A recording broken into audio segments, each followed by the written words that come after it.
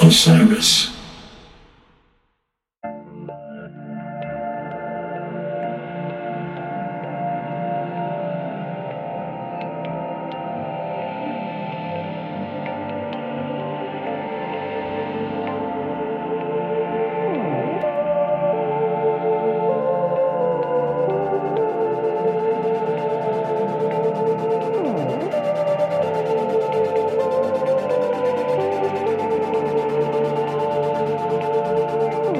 Hey folks, I'm David Goldstein. And I am Brian Brinkman. Do not attempt to adjust your RSS feed. You're tuned in to episode 115 of the Beyond the Pond podcast. This is the podcast which, generally speaking, Brian and myself utilize the music of Phish as a means of introducing a listener to other bands. Because we still love Phish, we are very big Phish fans. Sometimes Phish fans get a bit myopic. They only listen to Phish to the exclusion of all other bands. It's a great big world out there, and we're still trying to do something about it. We can only do so much, and we are here to bring you our favorite episode of the year. It is only the second episode of 2022 that you've gotten of Beyond the Pond, which I will note is more episodes than you got in 2021, which was none. But we know we've been away from the mic for a while. We know that we're away from the internet more than we were in the recent past. But the reality is, Dave and I, we still talk about music on a near obsessive, nay, very obsessive level. We're constantly recommending records. We're constantly talking about records. We're constantly talking about where our lists are in like the middle of May and then August and October. And we decided a couple weeks back, we should just take all of this conversation that we have already been having and the limited knowledge that we have about making it a decent podcast that you, dear listener, will listen to. And we decided to throw all that effort into an evening of hanging, talking about music, talking about 2022, and coming up with a list of what was our favorite music of the year, which, as we're going to get into over the next, I don't know how long, maybe 90 minutes, maybe 120 minutes, maybe 4 hours. We could just talk. I don't know. There's so much to say. It's not going to be 4 hours. It's not going to be 4 hours. But we do hope that you, dear listener, get some new recommendations out of this and at least enjoy your time. So, some themes that you're going to hear from us in this episode. This is basically our big 2022 music discussion forum. We're going to talk about our top concerts of 2022, our top Phish and Goose shows of 2022, top records of 2022, and also some honorable mentions that we just feel like we need to discuss. So on that note, let us get to the 2022 wrap-up.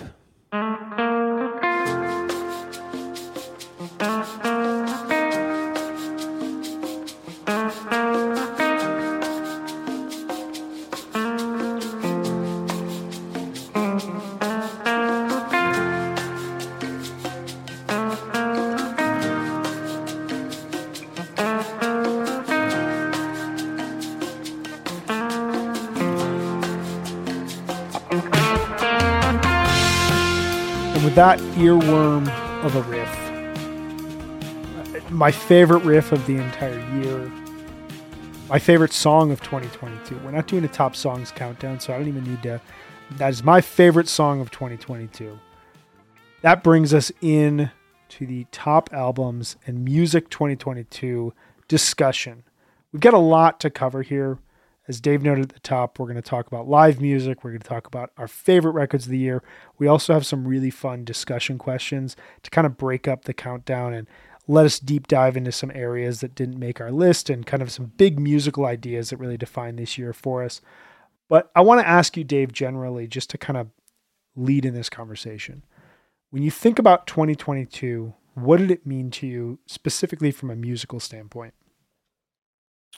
Well, 2022, in terms of live shows, it's sort of a bit of a return to normalcy. Like, I know we're sitting here on December 13th in New York City. They're saying, oh, you got to wear masks again so you don't get your COVID, your RSV, your flu, your triple pandemic. I'm still going to shows. I'm going to go see 2 Yo La Tengo shows next week. I'm going to do my Fish holiday run. So I definitely saw concerts on a relatively regular basis in 2022.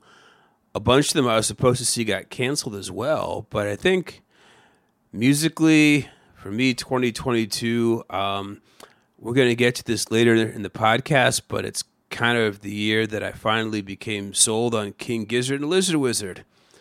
I finally said, okay, I give. They're really fucking good, and they're not a gimmick, and this is great because I have a whole new world to explore. So that was very big for me in 2022. Also, lots of really big stuff in the jam world, but, I still have the attention span of a 43-year-old man in the sense that if something doesn't grab my attention within 45 seconds, I might never listen to it ever again. That hasn't changed.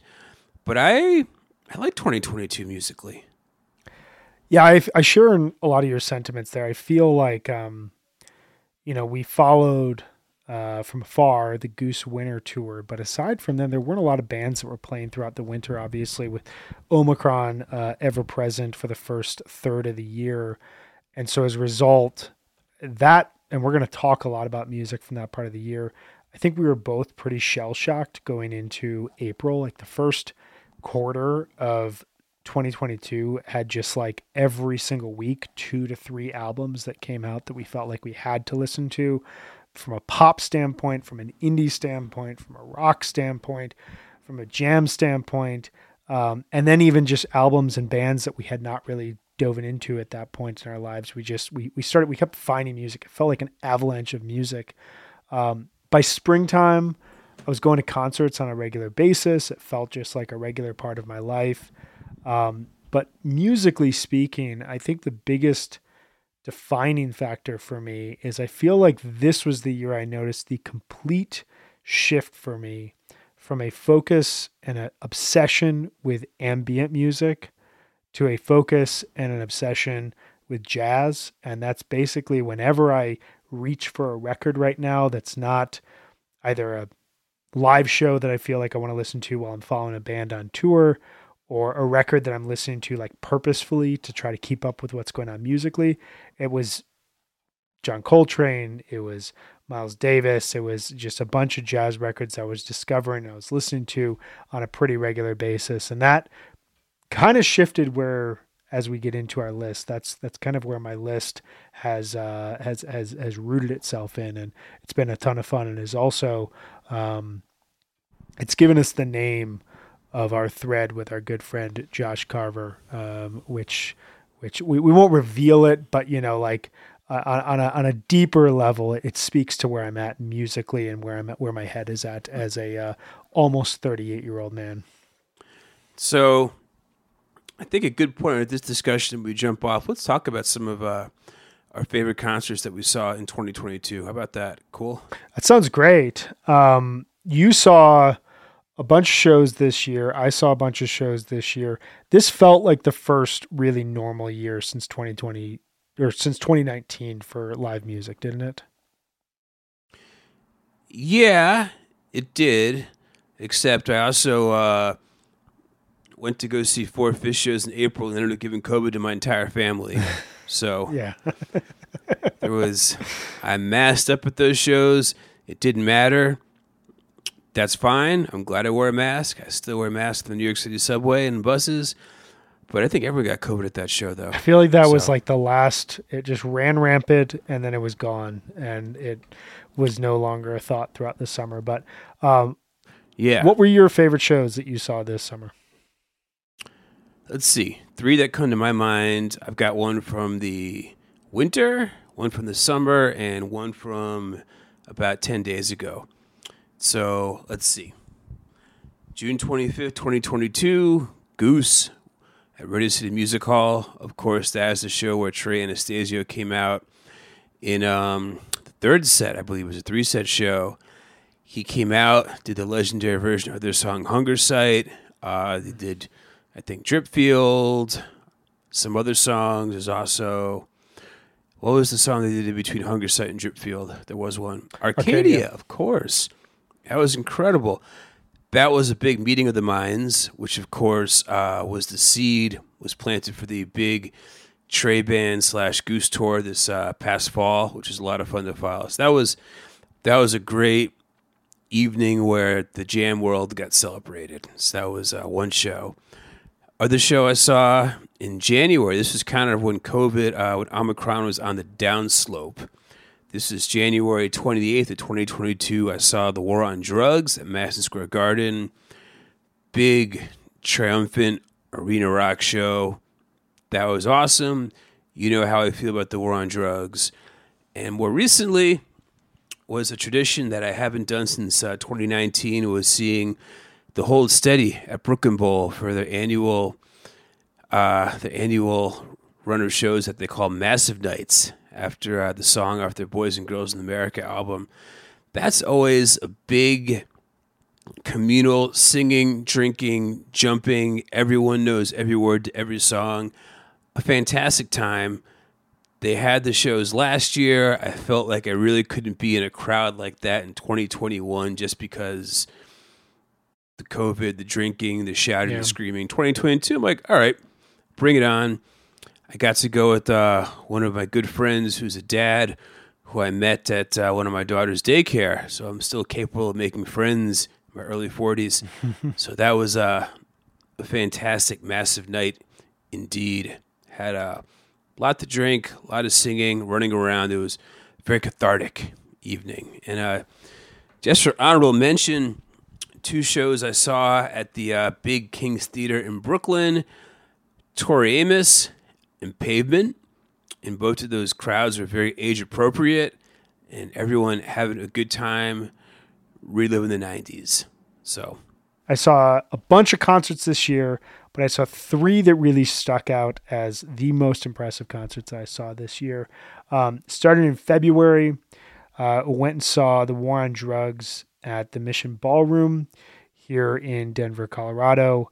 And I went in with my dad, my brother, one of my best friends from college, my wife, and a bunch of other really, really close friends. And we got in at doors and we walked right up, sat on the rail, looked right up at Adam Grandishiel, and had just an incredibly special night soaking in 18-ish War on Drugs songs that just came with just propulsive energy like through my veins. It attacked me with all senses. It was unbelievable. And Adam Grandishiel said, "Hey Ryan, how's your dad Jim?" I actually really requested a song during the show. He asked for a request at one point, and I shouted out "Best Night," and he goes, "Ooh," and didn't play it. Later in the year, I went and saw, at the behest of my close friend Dallas Way, who last year when the Chicago Bulls were having their great run to start the 21-22 season, the Bulls and Mavericks played. He's a huge Mavericks fan. And we made a bet, and we said whoever's team wins this game, the loser has to buy the winner concert tickets to a show of their choice. And so we're in November, and the Bulls beat the Mavericks. It was this great game. And at the end of it, he was like, "I'm buying you tickets to go see Kikagaku Moyo next year." And I was like, I've heard a little bit about him. I don't know a ton at this point, admittedly. And he was like, "Oh my God," and just started sending me tapes. And then later on, I think a month or 2 later, they announced that these shows were actually their last U.S. tour, their last U.S. tour ever. They're going on an indefinite hiatus. So I took my good buddy Ryan Smith to this show, my favorite concert pal out here in Denver, and we sat 2 or 3 rows back from the stage. We were with a couple really good Twitter buddies, BTP, listener, Brian Treese, amazing dude, now a Colorado resident. And we took in one of the best concerts, one of the 10 best concerts I've ever seen in my entire life. And at the end of it, turned around to Brian and he was like, "Something happened here tonight. Something happened here tonight." Everybody felt it. And the place was just buzzing. It was an incredible experience. I loved that show. Shows up on Re-Listen. I would highly recommend going and checking it out. And then finally, as Dave hinted, we're going to get to this a little bit later. I went and saw King Gizzard and the Lizard Wizard play their final Red Rocks show on November 2nd. my first ever November Red Rock show. Had some really close friends get me into the VIP section. I was like 10 rows back. It was an absolutely incredible experience, like dead center looking at the show. And it was amazing. I was blown away. My head was completely blown away. And I realized something that I'm going to talk about a couple times later in this episode. Being wrong about music is sometimes the best thing in the world, because you realize that there's music out there that can convince you that you don't know what you're talking about. And that's a really good thing.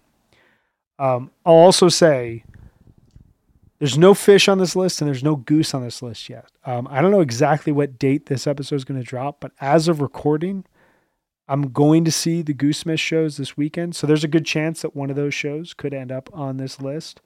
I did see the Goose Red Rock show. It was a great show. It was more about a step forward for the band than like a really, really good concert.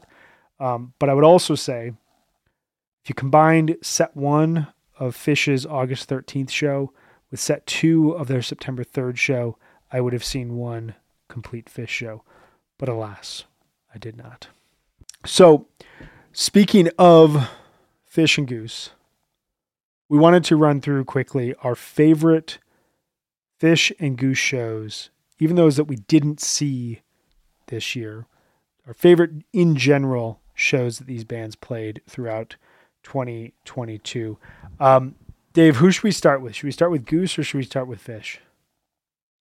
Let's start with Phish. Start with Phish, the old reliable, our favorite band, the reason why this podcast exists. Dave, in like 2 or 3 sentences, what were your thoughts about 2022 Phish and what were your favorite shows from this year? 2022 Phish was very solid and yet did not quite scale the heights of 2021. To me, it kind of felt like the difference between 1997 and 1998, which is to say 21 was the breakthrough, oh my goodness, we can do this post-COVID, incredible energy flying off the shelves year. And 2022 was very, very good, a little more less consistent, a little more up and down, not quite the revelation 2021 was, but still a pretty strong showing for Phish 4.0. Probably, I think my favorite show, one that I attended, was probably July 23rd, 2022, which is night 2 of Bethel Woods, which is an amazing venue. I mean, Phish had only played the one time before. I'd never been. It almost kind of, there's like vistas, there's open space. It's very family friendly. It kind of just feels like this big, gorgeous museum kind of plopped. Well, I mean, it was where Yoskers Farms was. Yeah. It was like a gigantic, a gigantic plot of land. But that show, the second set was phenomenal. I was, during, I think it was Twist, the set closer, I was dancing, high-fiving strangers. That was a excellent show, top to bottom. Yeah. Set one was also like a really solid, good, greatest hits kind of rock and roll set. April 22nd, 2022, which was the fake New Year's show with the dolphin and the whale, which was very, very, very cool. Set 3 of that show was very excellent and solid and basically playing inside of an aquarium. I loved it when I was there. Like I said, I got COVID 4 days later. Such is life. We'd go back and do it again.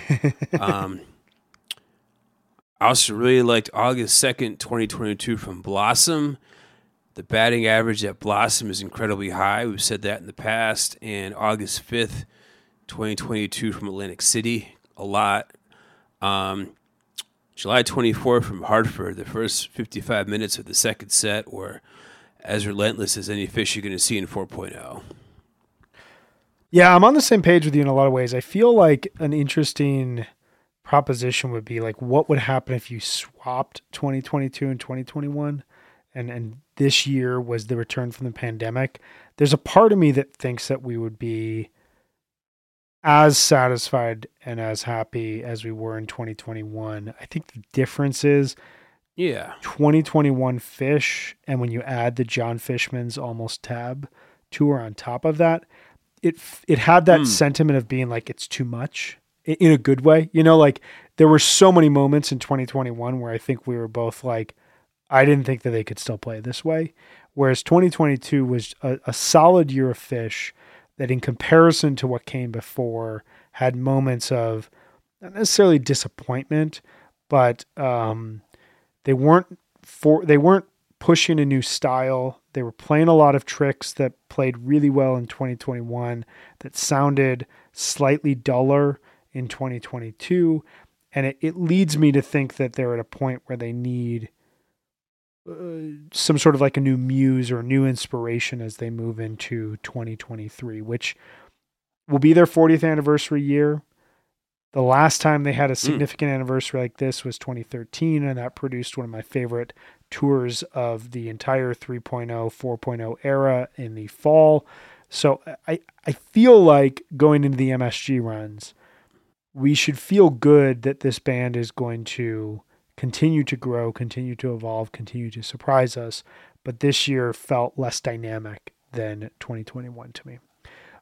That being said, I still think that they played 5 really solid shows. My favorite shows, you mentioned 3 of them, so I'll just quickly go through April 22nd, 2022, July 23rd, 2022, and August 5th, 2022 from MSG, Bethel, and Atlantic City, respectively. The latter 2, Bethel and Atlantic City, I would argue are the best shows of the year. I thought that they had the most surprises, the most solid playing, and I think overall they were the peak moments of Phish. To me, the Set Your Soul Free from Bethel and the Down with Disease from Atlantic City were the high watermarks improvisationally of the year. Yeah. Like that was just where they felt fully connected, right? The Set Your Soul Free from Bethel was some evil Phish, evil carnival Phish. Yeah, it was demented. And like it evoked the same feelings for me as 2021 Phish, where I was like, I can't believe you guys are continuing to play this crazy riff. Just like, don't ever stop it. Please don't ever stop it. Yeah, like just keep this going. The Deer Creek Simple from 2021. Exactly. Right. The other 2 shows on my list were the second night of Mexico 225, which started out, that's a 2021 show for all intents and purposes. Like that started out with... That was the 4-song second set, right? Yeah, you got a 25-minute Disease, Numberline, 20-minute Carini, and a song I heard the ocean sing, which ended the set in pretty shocking fashion. But like it starts with Santos, Ghost, Free. There's a Haley's, back into Santos, into Satisfaction, into 2001, into Choctaw Torture. It was just like loads of fun. And that show to me, it felt like everything that was special about 2021 carried over there. The other show on my list is, I think, a little underrated. I loved this show, 729 from Raleigh, North Carolina. You get this very just kind of nothing of a first set that bleeds into a 20-minute Rise Come Together, which is one of my favorite jams of the year, even though it's out of Rise Come Together. And then you get the second set that you got Carini, Ruby Waves, Beneath the Sea of Stars. It's just like, it's a very flowing second set. Yeah, it was like they couldn't play the wrong song. It was like the Atlantic City second set, but like a little more subtle, kind of like the Bethel one, a little bit more subtle. Just it was like a dreamier version of those 2 sets. So for me, my favorite Phish shows are shows where I don't care what songs are played. I just love the music that comes out of it, and this kind of defined that for me. So switching gears from our favorite band to this young band that we've believed in for years. We've been on this train for a long, long time now. I think you and I both started earnestly getting into Goose in the fall of 2019.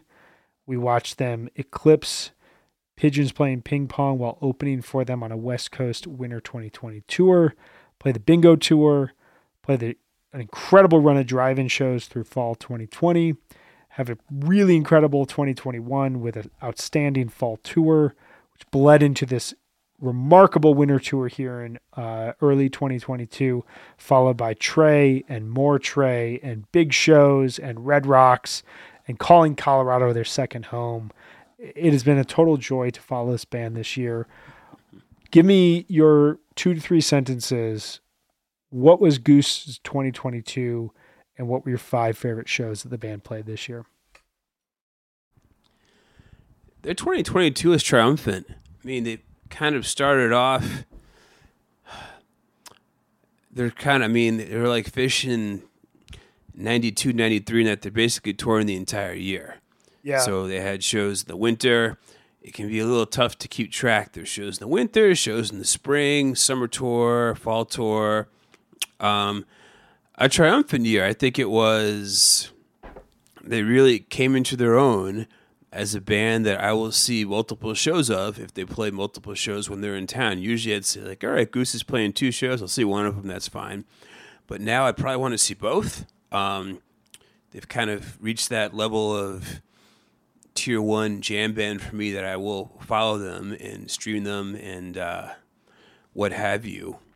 But I would say in terms of favorite shows, probably my favorite show might have been June 15, 2022 from Raleigh, North Carolina, because that was a very good set list blend of, I guess, classic for them, classic Goose songs, 2 brand new songs in that set, and probably maybe the best version of their song Madhavan to end the first set. It was like 28 minutes long. So good. Second set, amazing flow, probably my favorite version of the song Drive of the year.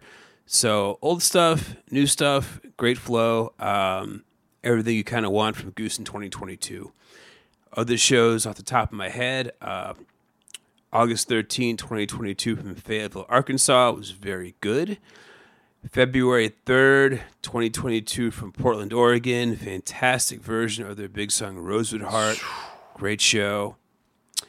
And then March 12th, 2022 from the Fillmore in Philadelphia, extra long show. I think that was a tour closer. Yeah. East Coast, home cooking. So they kind of went all out, and that's very, very like definitive Goose show.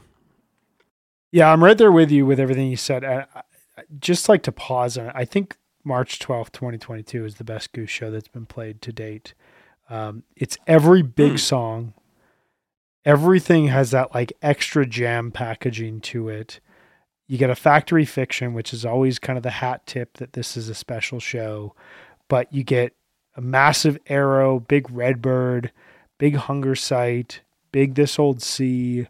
What else was played during that show? I mean, it was just like everything that they played was stunning, and it felt like they were just on top of their game, and they were coming off of, I would say, the stretch from late October 2021 to mid-March 2022 is the most impressive and important Goose that we've heard of all, like to this point in their career. Like that 4-month chunk is just a band discovering themselves and challenging each other and having a ton of fun and kind of at a moments feeling like they could do anything, like the DC Wisteria Lane, a couple of the shows I'm going to talk about here in a second, the 30-minute Time to Flee from November. I mean, there just are so many moments across those 4 months where it just felt like the band could do no wrong and was really discovering how special this whole thing is. So closing that out with March 12th, really, really big. I would say just kind of like looking at the year in full, the triumphant, like the word you used there, I think is really, that's it. This kind of felt like their Sweetwater year for me, or Stillwater, excuse me. This was their Almost Famous year. They didn't almost die in a plane, but it's like the Goose is like in big fucking letters on the marquee, and like there's people waiting outside of the venues now, and it's just like there's a buzz around them that's both industry-wide because they put out a really good album, more on that later, within the jam band community-wise because they have the big approval from Trey Anastasio. And musically, they backed it up in a lot of cases. It was a little bit more tight than 2021 was. And I think that they had a little bit more like kind of set up like high pressure shows that they had to play, that they really had to show up for.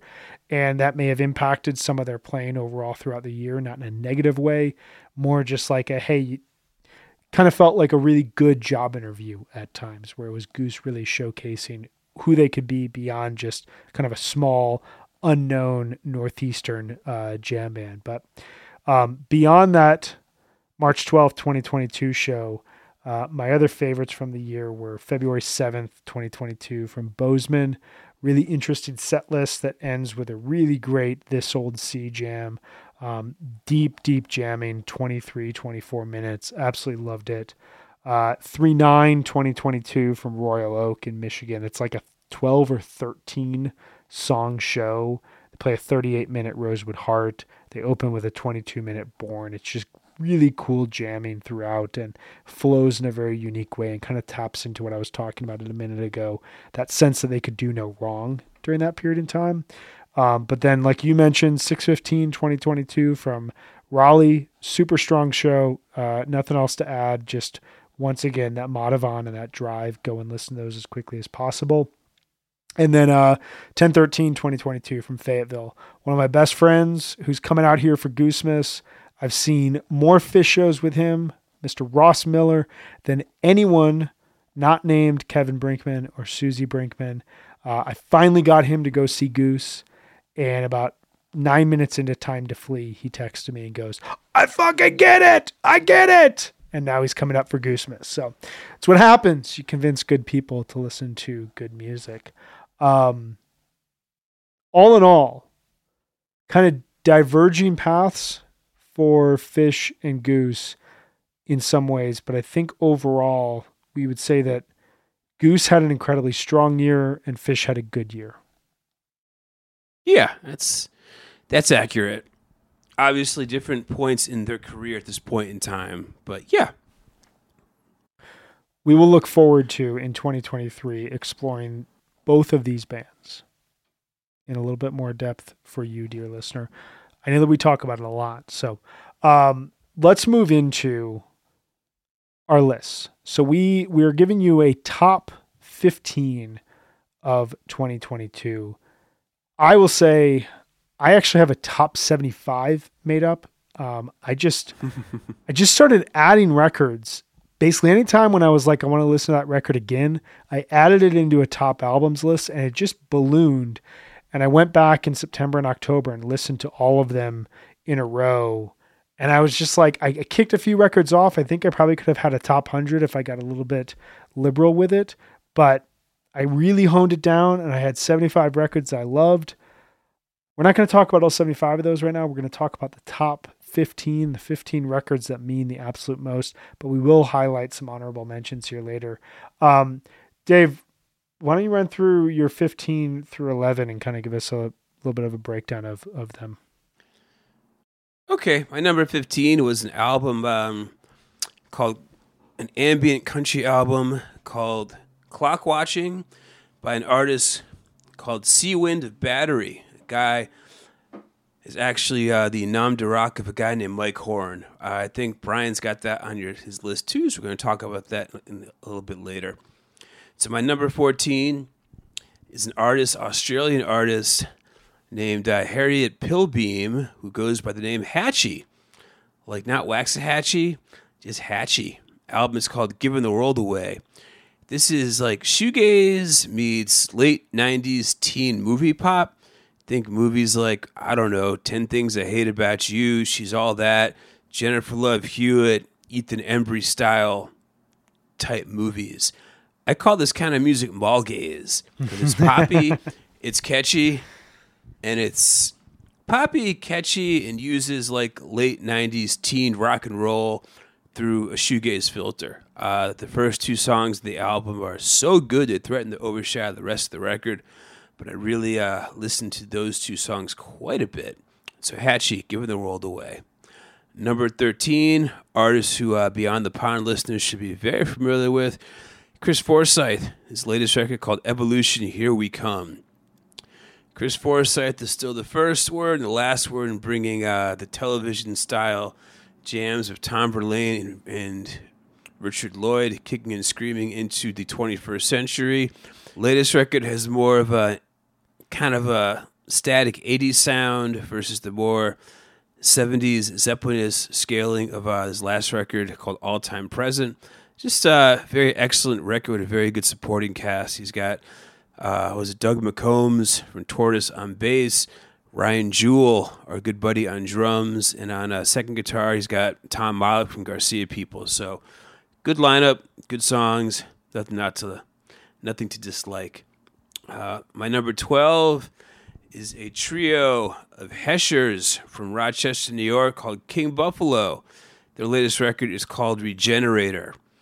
Krautrock, Floydian power trio awesomeness. It's like one of those records, they don't make you look for it. I like records, you put them on right away, first 40 seconds, you say, oh yeah, this is my shit.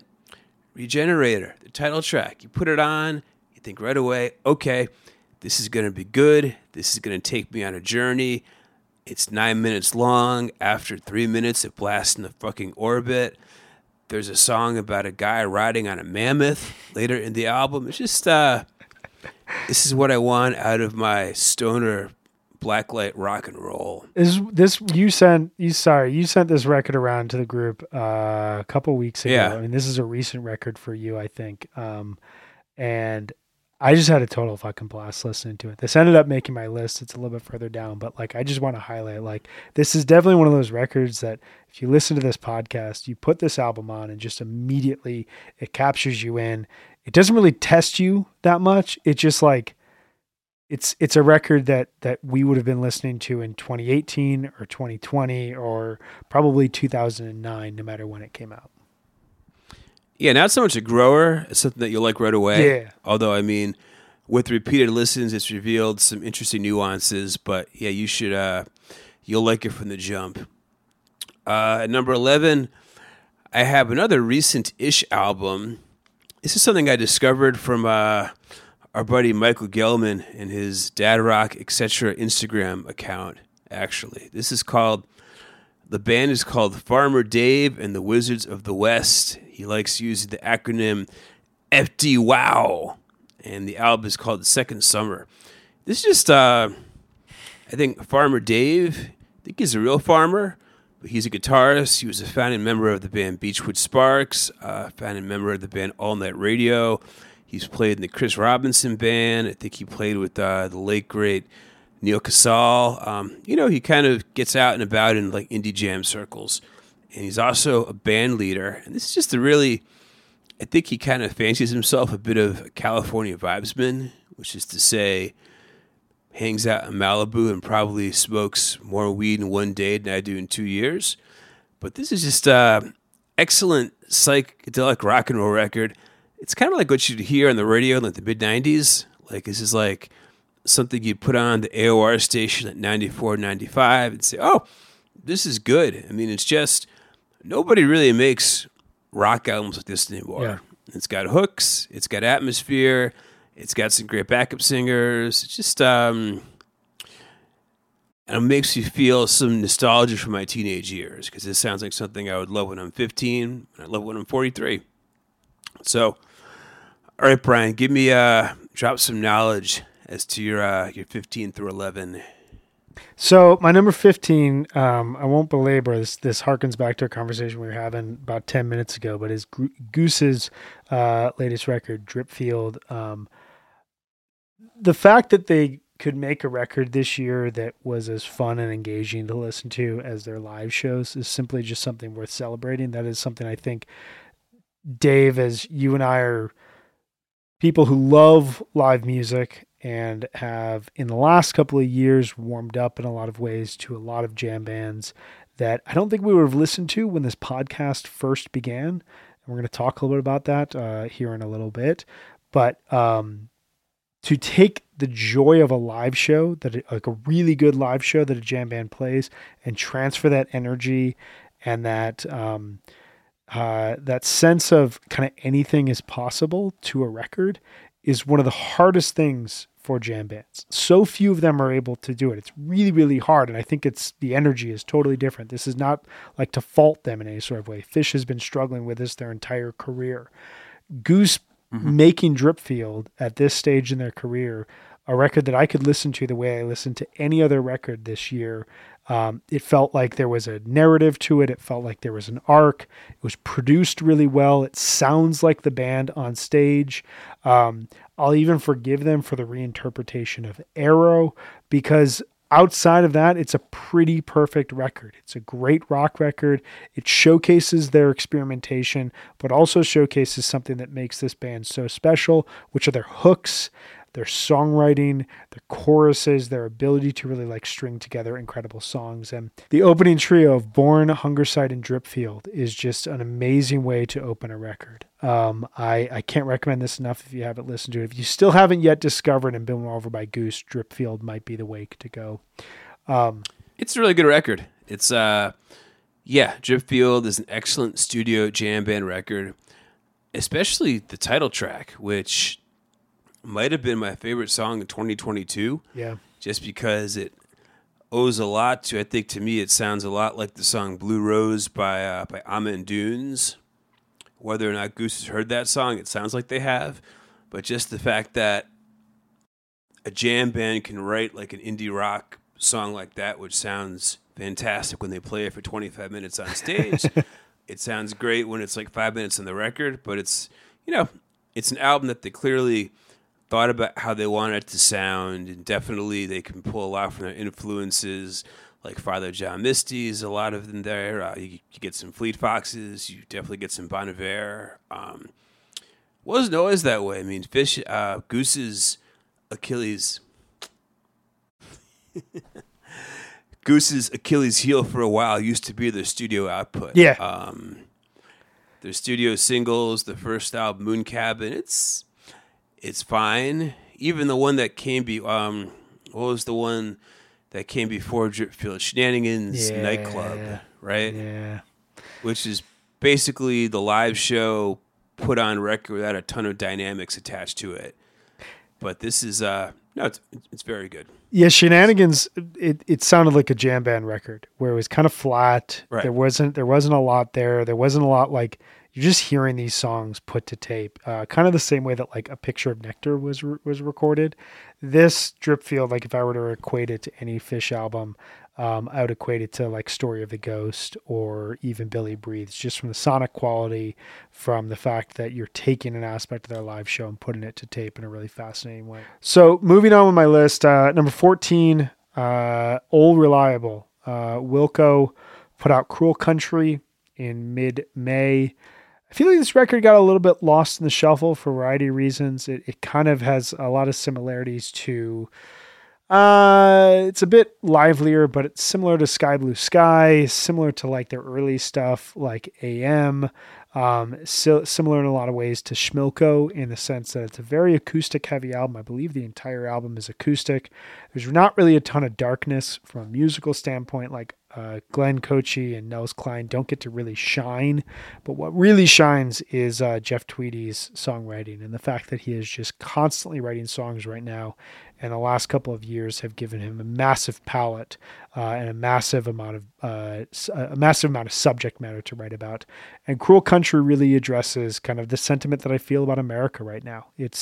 I love this country. I love everything about this country, but there's a lot that is wrong with this country. There's a lot that's challenging about this country, and there's a lot about this country that'll continuously break your heart no matter how much you love it. And they really address that throughout this album. I'm just so thrilled with where Wilco is in this second peak period of their career. Number 13, an artist named Joan Shelley, who put out a record called The Spur. She's one of my favorite songwriters right now. I found out at some point over the summer that she and I are the same age, which just kind of blew my mind because, I like to think about and talk about life and things that are on my mind and art and literature and music. And I like to talk in depth with my friends, but I feel like I have no capabilities for communicating thoughts on the depth and the level that she does. And her songwriting makes me just like sit there and think and pour over things in my head in a really interesting way. Her guitar work is beautiful. She's got this gorgeous voice, but her songwriting just takes me to another place. And she's one of my favorite musicians playing music right now. Number 12 was your number 15, Sea Wind Battery, Clock Watching. Big shout out to our good buddy Josh Carver. If this wasn't his favorite record of the year, it was in his top 2 to 3. I would say there wasn't like a Saturday morning that went by where he didn't text us the album cover of Clock Watching and say he was listening to his favorite ambient record again, and which would prompt me to then be like, you know what, that's a good headspace to be in. I'm going to join you there on a Saturday morning. This was the best ambient record I heard all year. It sounds like Daniel Lanois. What were your thoughts on this record, Dave? I know you had this on in your top 15. Yeah, I mean, to me, at its best, this record sounds like watching a sunset hovering 2 inches above the ground on 10 milligrams worth of gummies. Just like, that's the floating sensation that I want, especially like the last song, Light in the Horizon, is incredible. This is also the first release from Island House Recordings. It's the newish label from our buddy Tim McManus that puts out lots of good ambient stuff, actually. Not just this album. This was the first Island House salvo, and it was a fantastic way to start out. But yeah, this is a gorgeous record. It sounds beautiful. You can just put it on when you're lying down on the couch and just drift off. Like you said, you could put it on when you're driving through the desert. It's my helper dog. It calms me down. And that's all I fucking want sometimes in 2022 is just to be calm the fuck down and say, okay, it's going to be all right. I've got this record. Yeah, I felt that way about this. This was a no stress, no pressure record that just from time to time I needed to just be like kind of put my place, put at ease, and allow myself to kind of drift in just contemplation and in just total bliss. So this did that for me. Rounding out my 15 through 11 is Kevin Morby's This Is a Photograph. I think this was his best record since 2016's Singing Saw, which is my favorite record of that year. The subject matter is, what happens when you look at a photograph of people you know before, but then you think about what their lives were like on the either ends of that picture being taken. You take a picture and it looks so permanent, but the reality is that picture was just like a split second and stuff was happening all around. Maybe they got angry right after that. Maybe they were angry right before that. Maybe something horrible happened. Maybe something amazing happened. Maybe their life changed, a minute later or something. And maybe nothing happened and your life just continues along and just like slow beats and just, kind of slowly evolves. It's about that question and about what does this photograph tell me about my family, my aunt, my relatives, my ancestors. This could have been so cheesy. It could have been so on the nose, but he delivers it in total sincerity and these very straightforward descriptions. It almost sounds like you're reading him talk about this. It almost sounds like an audiobook via album. And it ties him to these great Midwestern autobiographers like John Prine and Bob Dylan. And to me, this elevated Kevin Morby's songwriting, musical insights, and just like personal stories in a way that I hadn't felt he had jumped to that level. He's really experimented a lot in his last couple of records. He made city music, all about driving through LA. He made Oh My God, which was a deep exploration of religion in Middle America. And he made Sundowner in 2020, which was this beautiful, subtle ode to the Midwest. But This Is a Photograph. It's an absolute classic Morby record. And I'm so, so glad to hear him take this next step and really, really excited to see where this takes him in his career. So we had a couple of our old reliables there in the 15 to 11 range. But there were some old reliable records that missed the cut for us. And while we want to pause our top 10 countdown here at this point in time, we want to just highlight a few old reliable records. Bands that no matter what, we're going to listen to their record that comes out. We're always going to listen to it. We're more than likely going to like it unless they completely throw a dud at us. But sometimes these records don't rise to the cream of the crop as other albums. Dave, give me a couple of your old reliables from 2022 that just missed the cut for you on your overall list. We had Spoon, Lucifer and the Sofa. Loved it at first. Kind of haven't listened to it in quite a while, which tends to happen with many Spoon records. Clutch put out a new record, Sunrise and Slaughter Beach, very recently. Every Clutch album is the same, even if that same is awesome. Rolling Blackout's Coastal Fever put out a recent album. Very good record. There's a song on it called Blue Eyed Lake. It's incredible. Elder, who put out my favorite record in 2020, just put out a new album called Inner Passage. If it hadn't come out on Black Friday, it probably would have been higher on this list just because I haven't had time to fully absorb it, but it's very good. Big Thief. I mean, not so much an old reliable for me, but I was very surprised how much I enjoyed this album. I think it's still too long and a bit scattered, but it has at least 6 amazing songs, which is 6 more amazing songs that you should think that they had. Garcia Peoples put out a great album in January called Dodge and Do's. You know, it's Garcia Peoples. All the records are good. They play some shows and they feel like it. They put out another record, rinse and repeat. It was a good record, though. It came out really early in the year, but Dodge and Do's was on my overall top list. There were some really inventive parts in there. I really liked what they did with the middle part of the record. It kind of took me to a place that some of their old shows used to do, and I really hope to see that band at some point. I really do. Come to Colorado, Garcia Peoples, for real. Don't get your show canceled. Just play. Just come. I'll be there. Do it. I'll be there. I know. You can stay at Brian's house. Maybe. You got the basement open to you guys. All right, so my list of old reliables that just missed the cut. Kendrick Lamar put out a record back in May that, blew me away. The first listen to this, I was like, I'm going to listen to this all summer. It's a very moody record, though. And even though I loved it, I could never fully regularly listen to it. So I probably listened to it 4 or 5 times throughout the year. I know this was a record that was slightly contentious for us. I don't think you liked this record nearly as much as I did. I didn't like it at all. Yeah. We had like the day of the release. I remember listening to it and texting you guys all excited. And usually you and I are on the same page. Like there's either like records that are just like in the total Dave corner or the total Brian corner, and we don't touch as much. Or there's records down the middle that we love. There's rarely a record that we just like don't see eye to eye on. But this was a fascinating one for that. And maybe it contributed to why it missed the cut for me, even though it was on my overall list. Panda Bear put out an incredible record in mid-August. It's very Brian Wilson inspired. It's a really good mid-period record, but didn't like blow me away to the point to be on my top 15. Father John Misty, Chloe in the Next 20th Century. Kind of similar to the last 2 records I just mentioned here. I loved it. It feels like a mid-period record for him, which may be a benefit to it, like 5, 10, 20 years down the road when you're looking back at these really weird, interesting diversions that an artist makes. I loved this record. It was very slow. It's like reading a thick novel.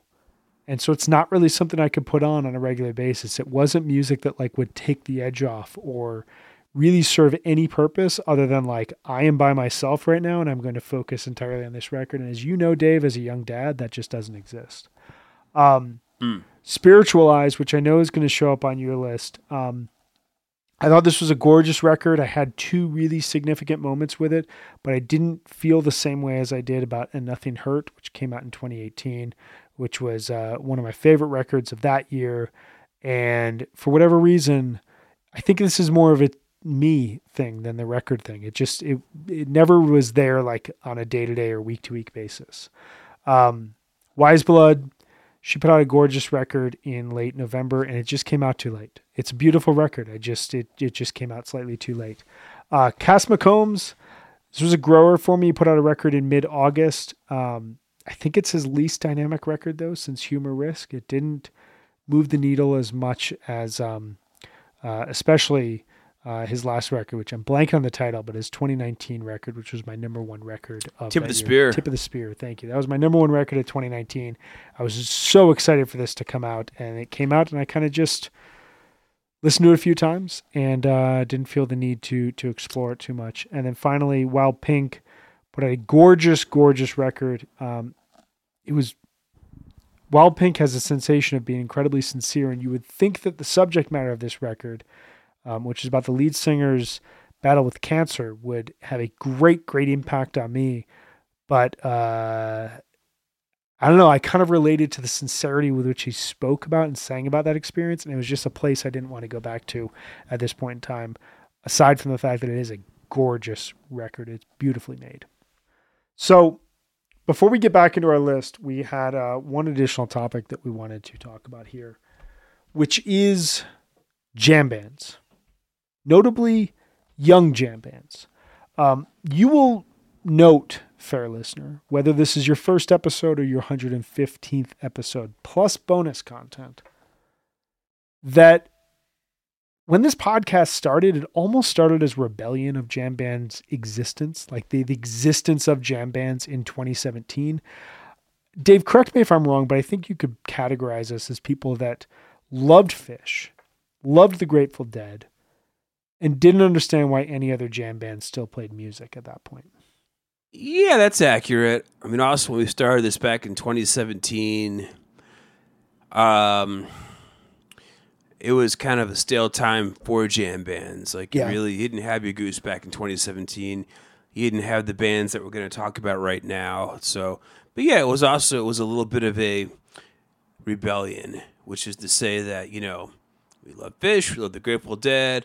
Most of the jam bands suck. I mean, a lot of jam bands still do suck. Let's be honest. I'm not listening to a lot of them.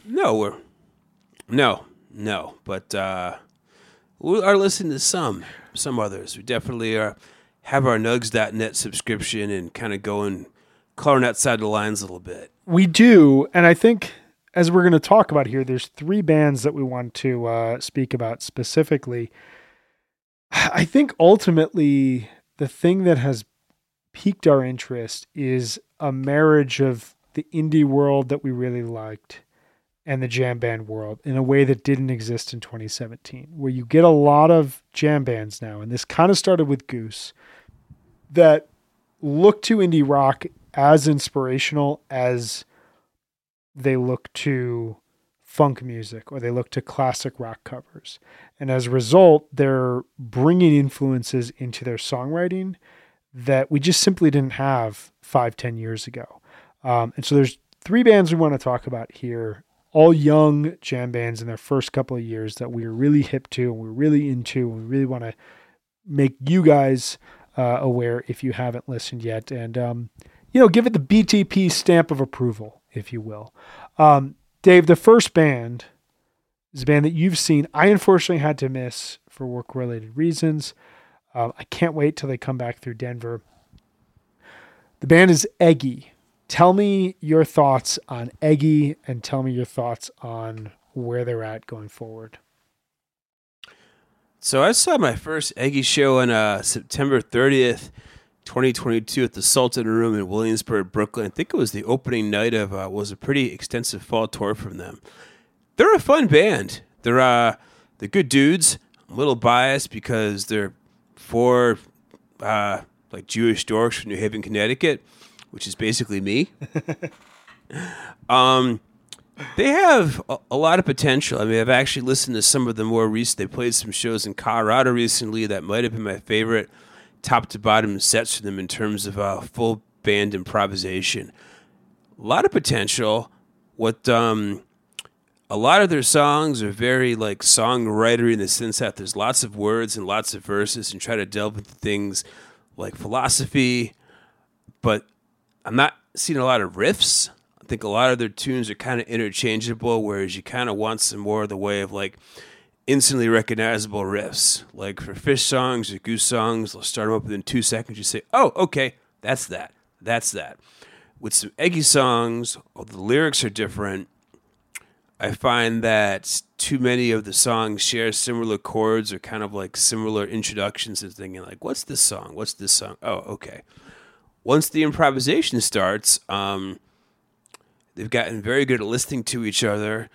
The drummer in particular, this guy Alex Bailey, does a lot of the lead vocals and kind of tends to lead a lot of the jams, which is kind of unique in the jam world. The guitarist, Jake Brownstein, he's not quite a jock, like I guess you could say Trey Anastasio or Rick from Gooses, or even like Jake from Humphreys McGee. He's kind of like plays the guitar more of a piece on a level with the other instruments in the band, which is actually kind of interesting. Initially, I thought he had to step out more, but I realized that's just more their thing, which is kind of put every instrument on like an even keel.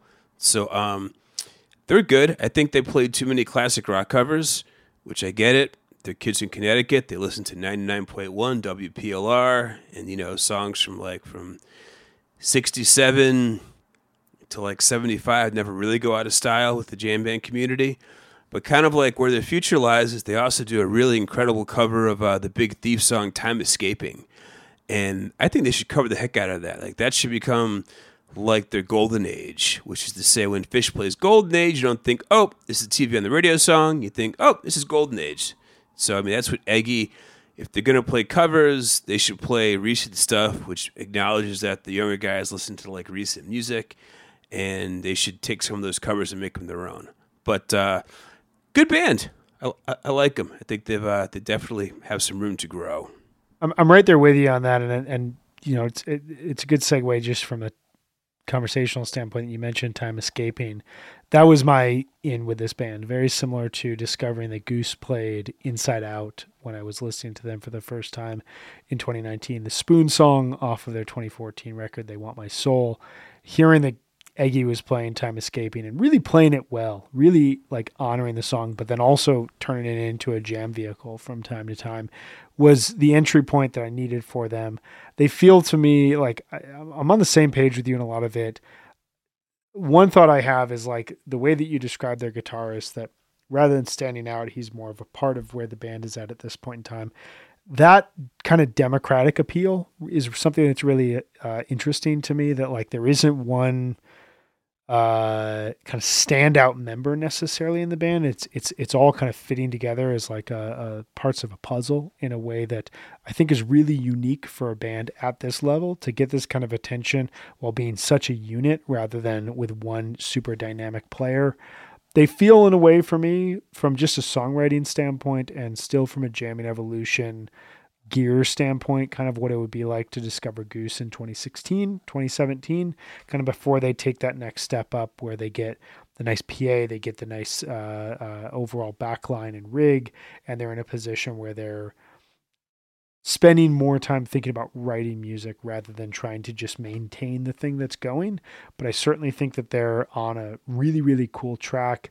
And I feel as though the one question I have is whether or not they can get beyond some of the limitations that they have right now. It's a very interesting point that they're at in their career, and that leap, those leaps that a band takes, they become harder and harder to take. But if you can pass them, you pique more and more people's interest, and you spread your music even further. And it'll be interesting to see if they can take this next leap. I'm really excited to watch it. I feel like 2023 should be a big year for them.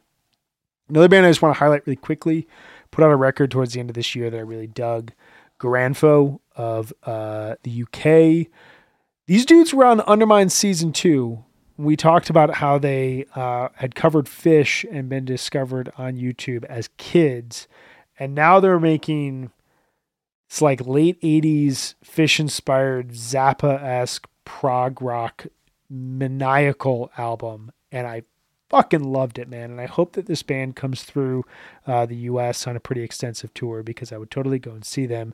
Our good buddy Jeff Conklin has played them a ton on his excellent radio show, The Trailhead. You should absolutely go ahead and listen to both Garanfo as well as The Trailhead. Great show. Great show. I think Garanfo, when I describe them to friends, I say Garanfo sounds like 1973 era Zappa and the Mothers playing a Renaissance fair. Because it's like Renaissance Fair Zappa, which is kind of cool. It's a good mood for like their first record, we'll see what happens going forward, but it's a good mood for this record. They have a ton of live shows on Bandcamp as well. Yes. Yeah. They were definitely worth digging into there. So another band we wanted to highlight before we jump into our lists again. This band was everywhere.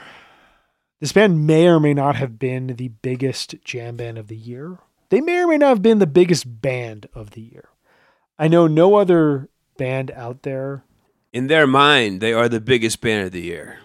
Well, that's what I mean. There was no other band in 2022 that thought they were as great as Taper's Choice thought Taper's Choice was. Much to our delight, their social media presence was absolutely brilliant.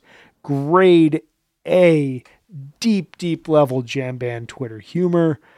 Tons of trolling of themselves, of other fans.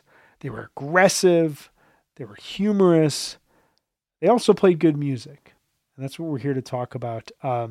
Dave, what was your take on Taper's Choice 2022, and where do you think that this band goes from here? Well, everyone in Taper's Choice is part of a more famous band, I think.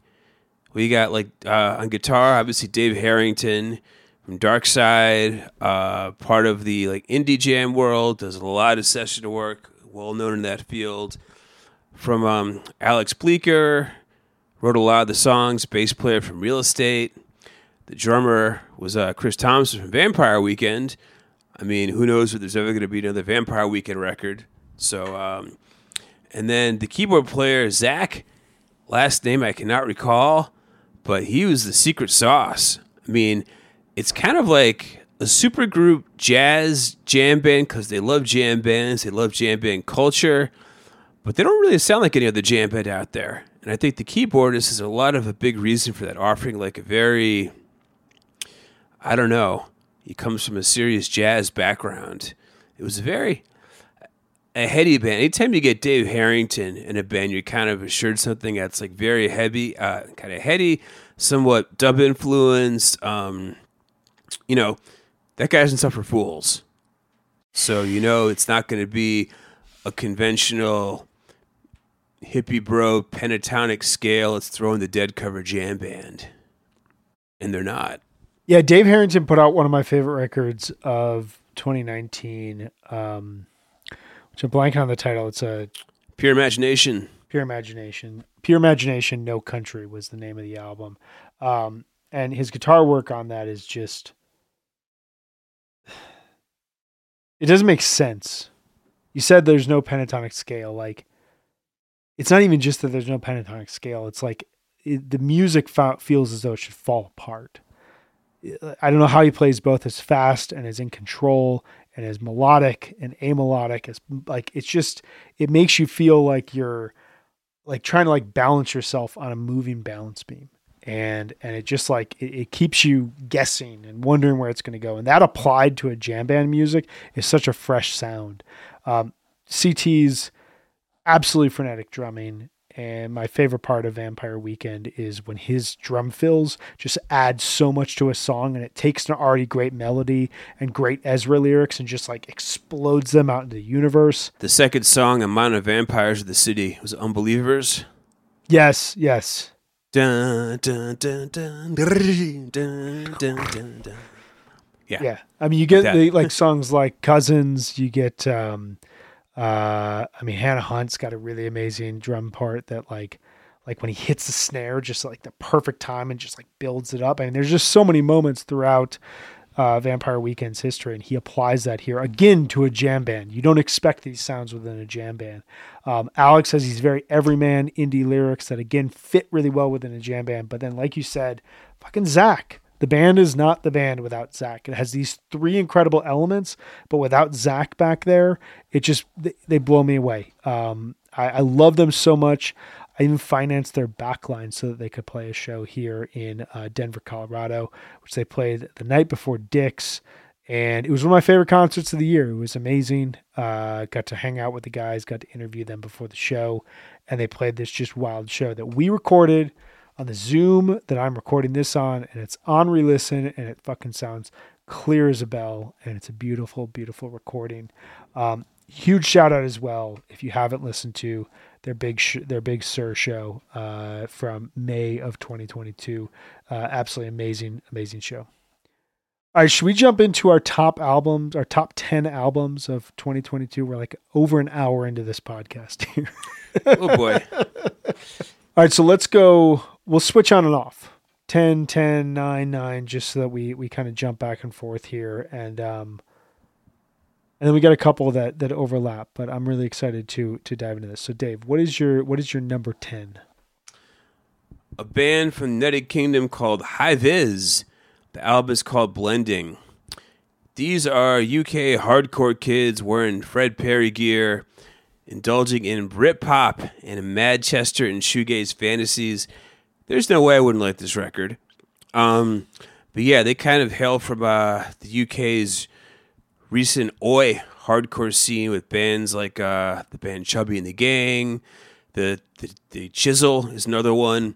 But whereas definitely the vocals have more of an oi quality to it, it definitely is more like a 90s like Britpop, sometimes like Charlatans, like Stone Roses throwback.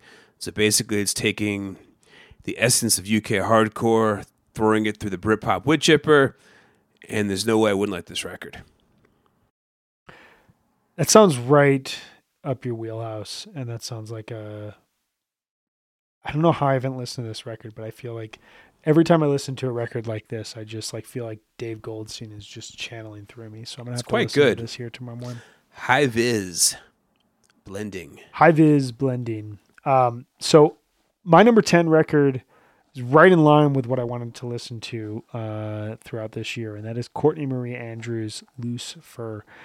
I said this at the top, but 9 times out of 10, I wanted to hear 2 types of music this year, either crazy jazz or crisp female vocals over just crystal clear Americana music. Courtney Marie Andrews was one of the best versions of that throughout 2022 for me. I love this album. It's devastating. It's beautiful. It's the kind of record that you can kind of put on and it works in the background, but it also works as like a full headphones immersive record. It was one of those records that like I'd put on when I was making dinner, and it really made my wife happy. She really loved this record. It just kind of like set the house at ease whenever I would put it on. But then I'd listen to it in headphones, and it just like added all these layers to it. And her songwriting it's very straightforward, but it's really colorful in a way that like it makes everything she's talking about feel relatable and like something that has happened in your life, but also adds just like dynamics and layers to it in a way that it just kind of surprised me every time I listened to it. So Courtney Marie Andrews, Loose Fur, I absolutely loved this record. Dave, your number 9 is my number 6, so we'll talk about it here in a sec, but just tell us, what is your number 9 record? Angel Olsen, Big Time.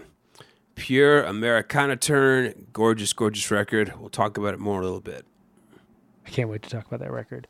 My number 9 is Bill Callahan's Reality. This is the old reliable of old reliables for me.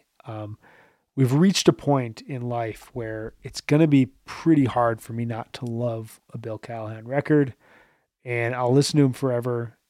This record came out in sometime early fall, and Gold record was this, from 2021, I believe, was kind of a showcase of older songs as well as covers, stuff that hadn't been recorded by Callahan, and it kind of just hit you immediately.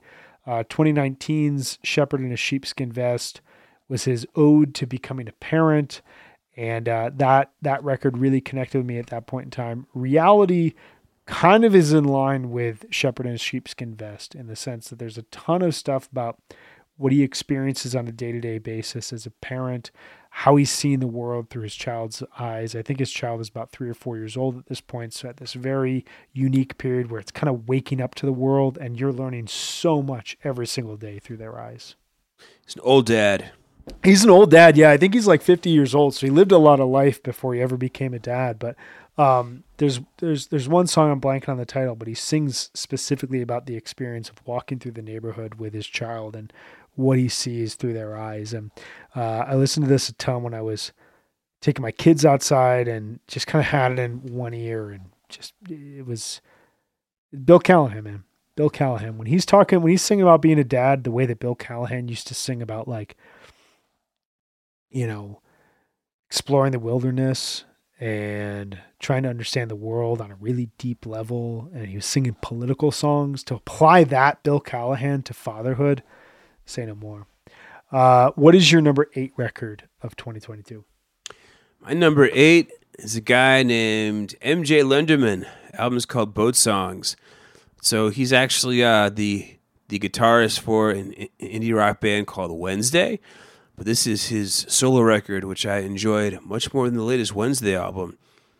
If you're a fan of Jason Molina, like Magnolia, Electric Company era Jason Molina, this is up your alley, because Lenderman is basically Molina, except as a kind of cranky nerd singing about Michael Jordan and Dan Marino in pro wrestling. And the guitars are very Magnolia Electric, and it's just done in such a way. He could be tender. There's like some tender love songs. There's some very funny songs. The fidelity ranges from crisp to sounds like it was recorded on a boombox. I don't think he's going to be able to get away with that for his next solo record, let me tell you. But top to bottom, it's just like excellent, humorous songwriting and presented with a guitar sound that I love. So, very good record. Great record. This made my larger list. The Molina vibes are there. The Crazy Horse vibes are there. And I think the fact that he's writing lyrics in the same manner that Tim Heidecker is, in the sense that, like, feels like stand-up at times, but it feels really good at other times. There's a lot of depth to it. I can't wait to see what happens to him over the next couple of years. He feels like someone who's going to put out 2 albums in the next 2 years, and we're going to understand him on a totally different level following this. But this was a killer record all year. My number 8 record is Dave's number 6, so we're going to pause on it. It's Brian Jackson's This Is Brian Jackson. What is your number 7 record of 2022? It's a band called Porridge Radio. Album's called Waterslide, Diving Board, Ladder to the Sky. A little bit emo there, eh, guys? This is a kind of excellent, quote, alternative rock band that would have really captured my fancy if I saw them on 120 Minutes in like 1994.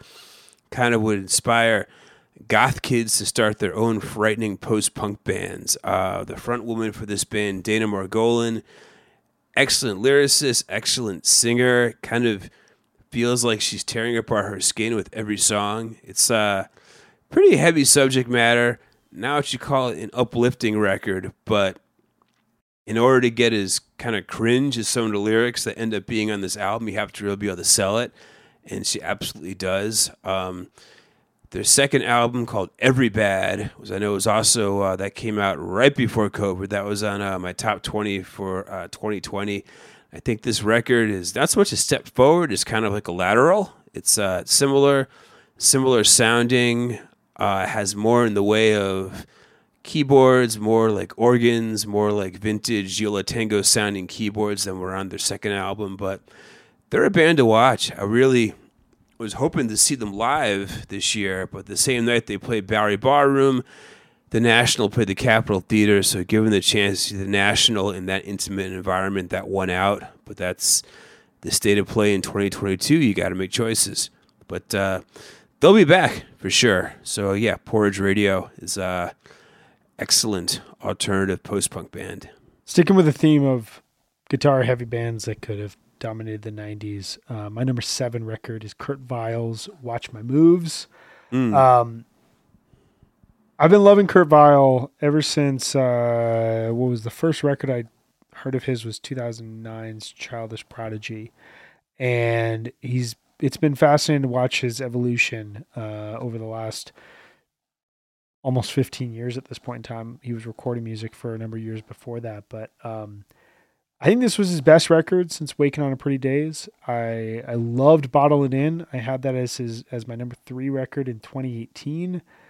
I haven't gone back to that record as much, and I think what really surprised me about Watch My Moves was I could just put it on and I could just listen to it, and there's some really great songs throughout here. I don't think it's as good as Waking on a Pretty Days from like a pretty significant margin. That was one of my favorite records of the last decade.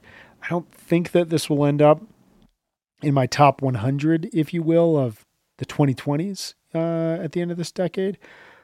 But it was just a pleasant album, kind of like Bill Callahan. There's a lot of themes about fatherhood on this record that I really relate to at this point in time. He's got 2 daughters, and he sings about them in a really cool way. It makes me think a lot about, as my daughter continues to get older, as I get to know her personality, and we get to see that really come out. Guitar work was really good on this. He built his own studio, and so he kind of recorded this record on his own time and his own pace, and you can really, really feel it throughout this record. It just feels like it flows the way that Kurt Weill lives his life in a really good way. So I really dug this. Kurt Weill's Watch My Moves came out in April and just kind of lingered and was always there. And when I kind of was going back and tweaking this list, I kept being like, I can't really drop it any lower. I could put a couple things higher here and there, but like I can't really drop this. So it'll kind of land where it lands, not because I'm moving it around the list, but because other things rise above it. And it just kind of hung there in my top 10. So really, really stoked about this. And kind of a cool moment for Kurt Weill as, I grew on Believe I'm Going Down from 2015. I didn't love that record at first, but then it grew on me. Bottle It In I really liked, but I saw a concert of his the following year, and it really didn't do anything for me. And I kind of walked out of that concert being like, that may be it with me and Kurt Weill. And then he puts out this record, and I was right back in. So, Dave, your number 6 record is my number 8. Let's talk about it right now. Brian Jackson. This is Brian Jackson. What were your thoughts on this album? It's just a luxurious psychedelic funk record from a guy who, I guess he was in the shadows for the longest time because he was basically Gil Scott-Heron's like big collaborator, correct? Yeah, that's true. Like he's the one who did all the instrumentals behind Gil Scott-Heron's like spoken word stuff. Never put out a record of his own, and I think he's in his mid-60s now. He has a job working at child services in New York City, and somehow cobbles the time to put together this like gorgeously produced, fascinating psychedelic funk record. Like he can sing, he can play, he can arrange. I remember this is the album I listened to when me and a buddy were driving home from the second Fish Greatwood show this year. We kind of wanted something pleasant, something interesting that would keep us awake and also keep like the conversation kind of flowing back and forth. It's just one of the albums you can put it on and stroke your chin, or you can pay really close attention to it and see all the nuance. It's just very well done and kind of excellent late period album from a guy who I think probably should have gotten much more credit when he was making music with Gil Scott-Heron. Yeah, it's a really interesting what if, and it's there's tragic elements of the what if aspect of it because you spend so much of your life making music. Obviously, Gil Scott-Heron's life took some really dark and tragic turns in the 1980s and 1990s. Spent some time on Rikers Island.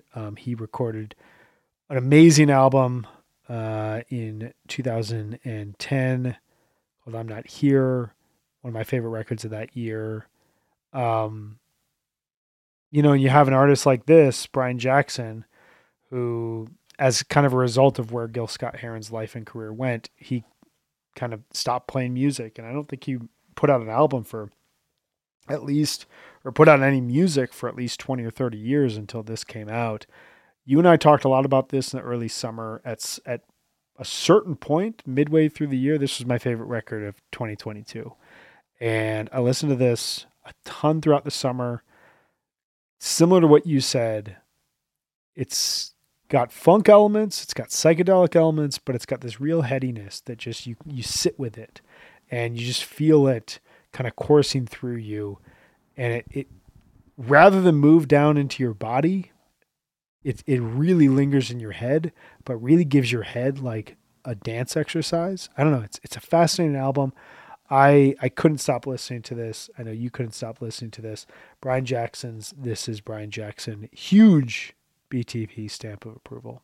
All right, so my number 6 record is your number 9 record, and that is Angel Olsen's Big Time. I mentioned when I talked about my number 10 record, Courtney Marie Andrews' Loose Fur, that was the record. I mean, I wanted to listen to that record constantly. The sense, the beauty, the sadness, the Americana vibes. It feels like a camera just panning across Kansas or Oklahoma at dusk.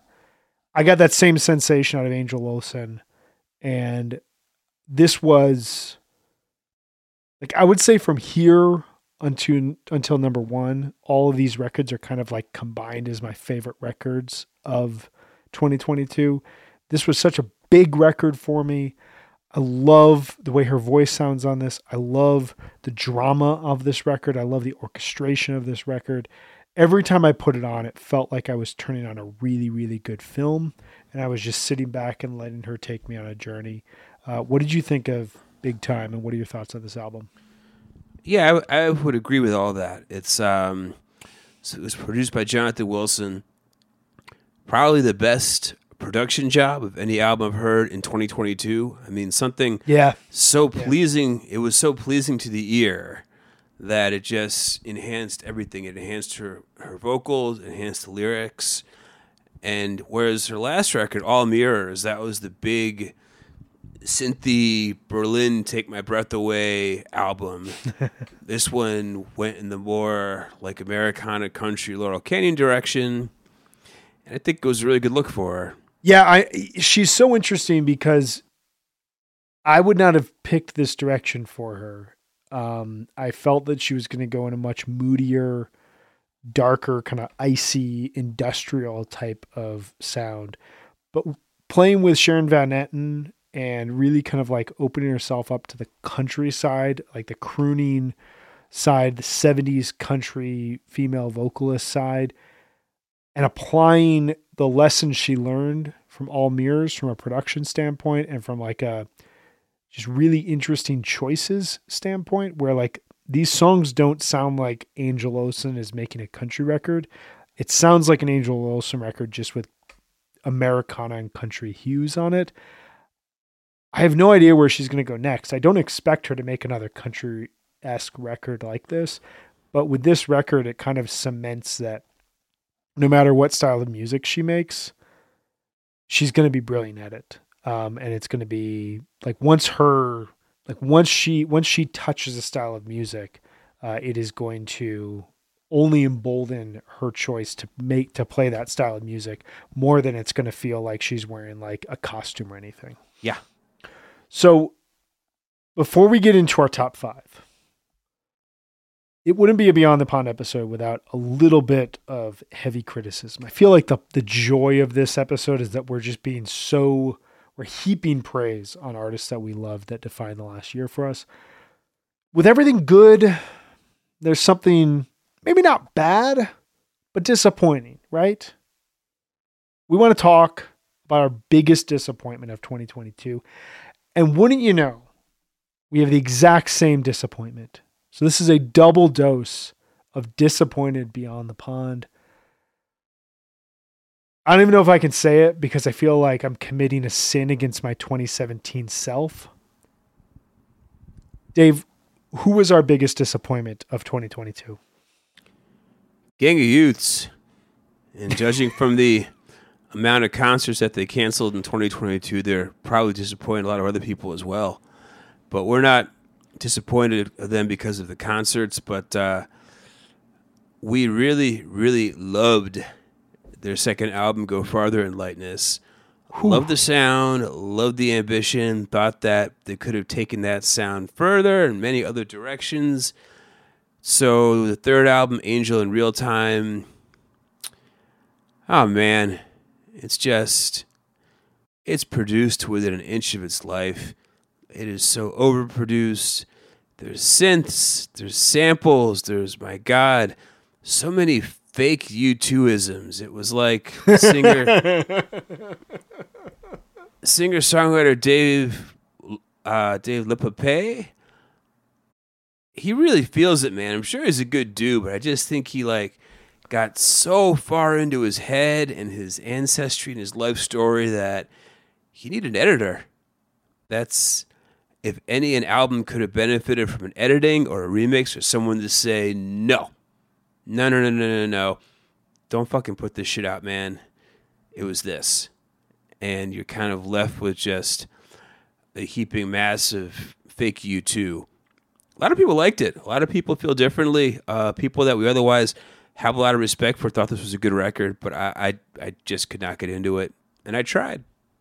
Yeah, so I agree with everything you said. I don't want to add anything to it. I think the only thing that I would add to the overall discussion about them is I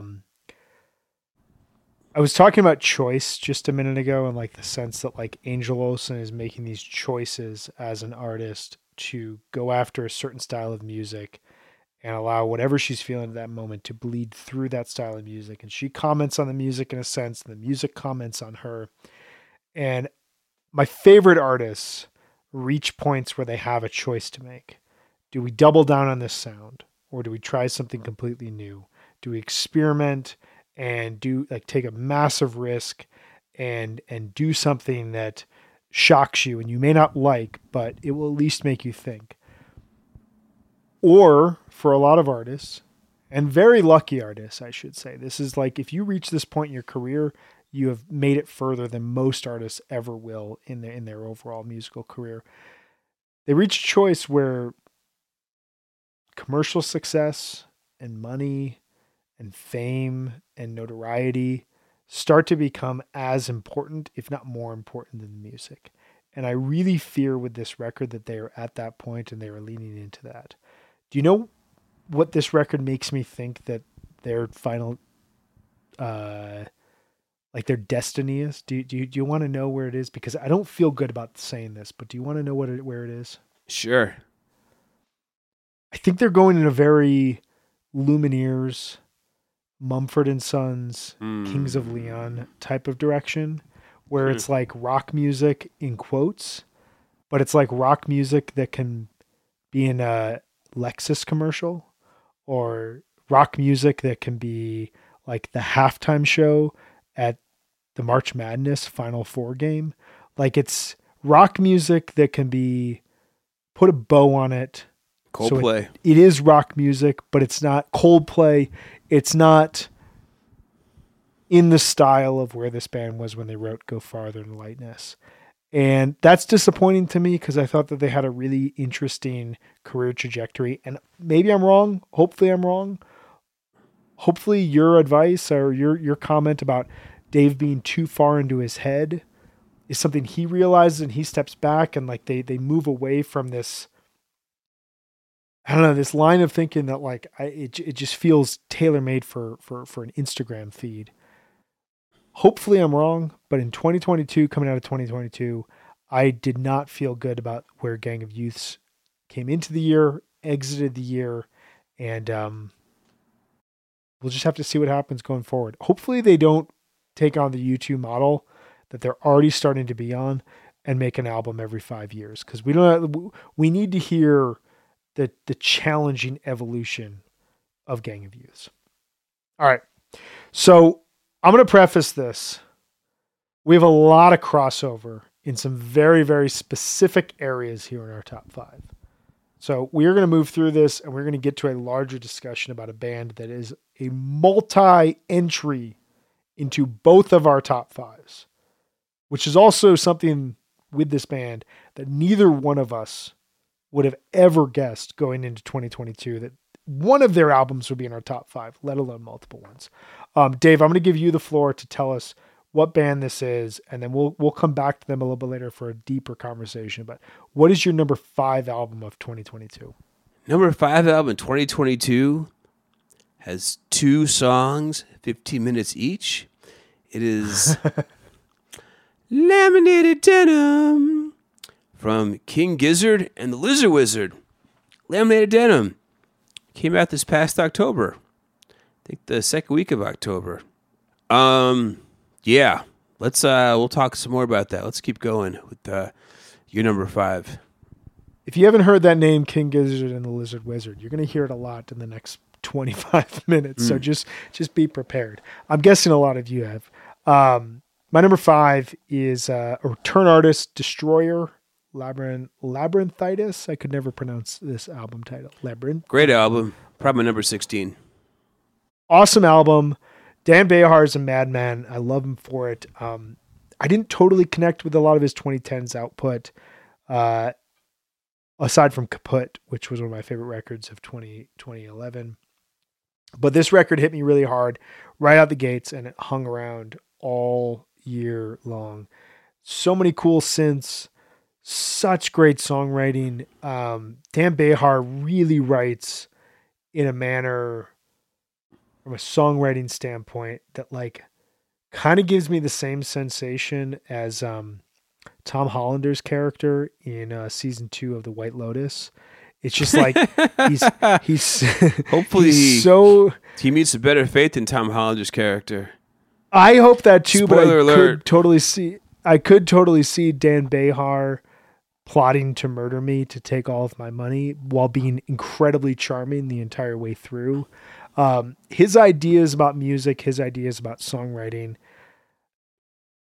This isn't like a total perfect comp, but I think you'll understand in a sense of what I mean. He kind of writes the way that David Berman did, in the sense that like he turns phrases that seem slightly inappropriate and are not the first thing that you would have reached for when you were trying to complete a thought within a song, but it works all the same, and it blows me away to hear him sing. Again, the synths, I've said it before, but the synths dominate this record. It's like a dance album that I couldn't get enough of. I absolutely loved it. And he rips off New Order so well. So well. All right, so we have the exact same number 4. I'm going to say it because you got to say their first one. We're going to, again, pick up this conversation as we get closer to the finish line here, but it's King Gizzard and the Lizard Wizard. Ice, Death, Planets, Lungs, Mushrooms, and Lava. Was this the first or the second record of theirs to come out in October 2022? I think this was the second. No, this was the first. This was the first? It was this? Yeah. Laminated Denim, and then Changes? Yeah, Changes, right. 2 of those 3 made our top 5, which is just insane. I mean, you're going to start to sense a pattern here. Number 3 for you, David, is what?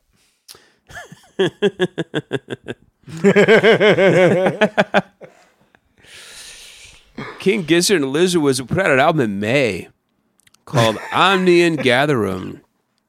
They put out 5 records this year, 3 of which are in my top 5.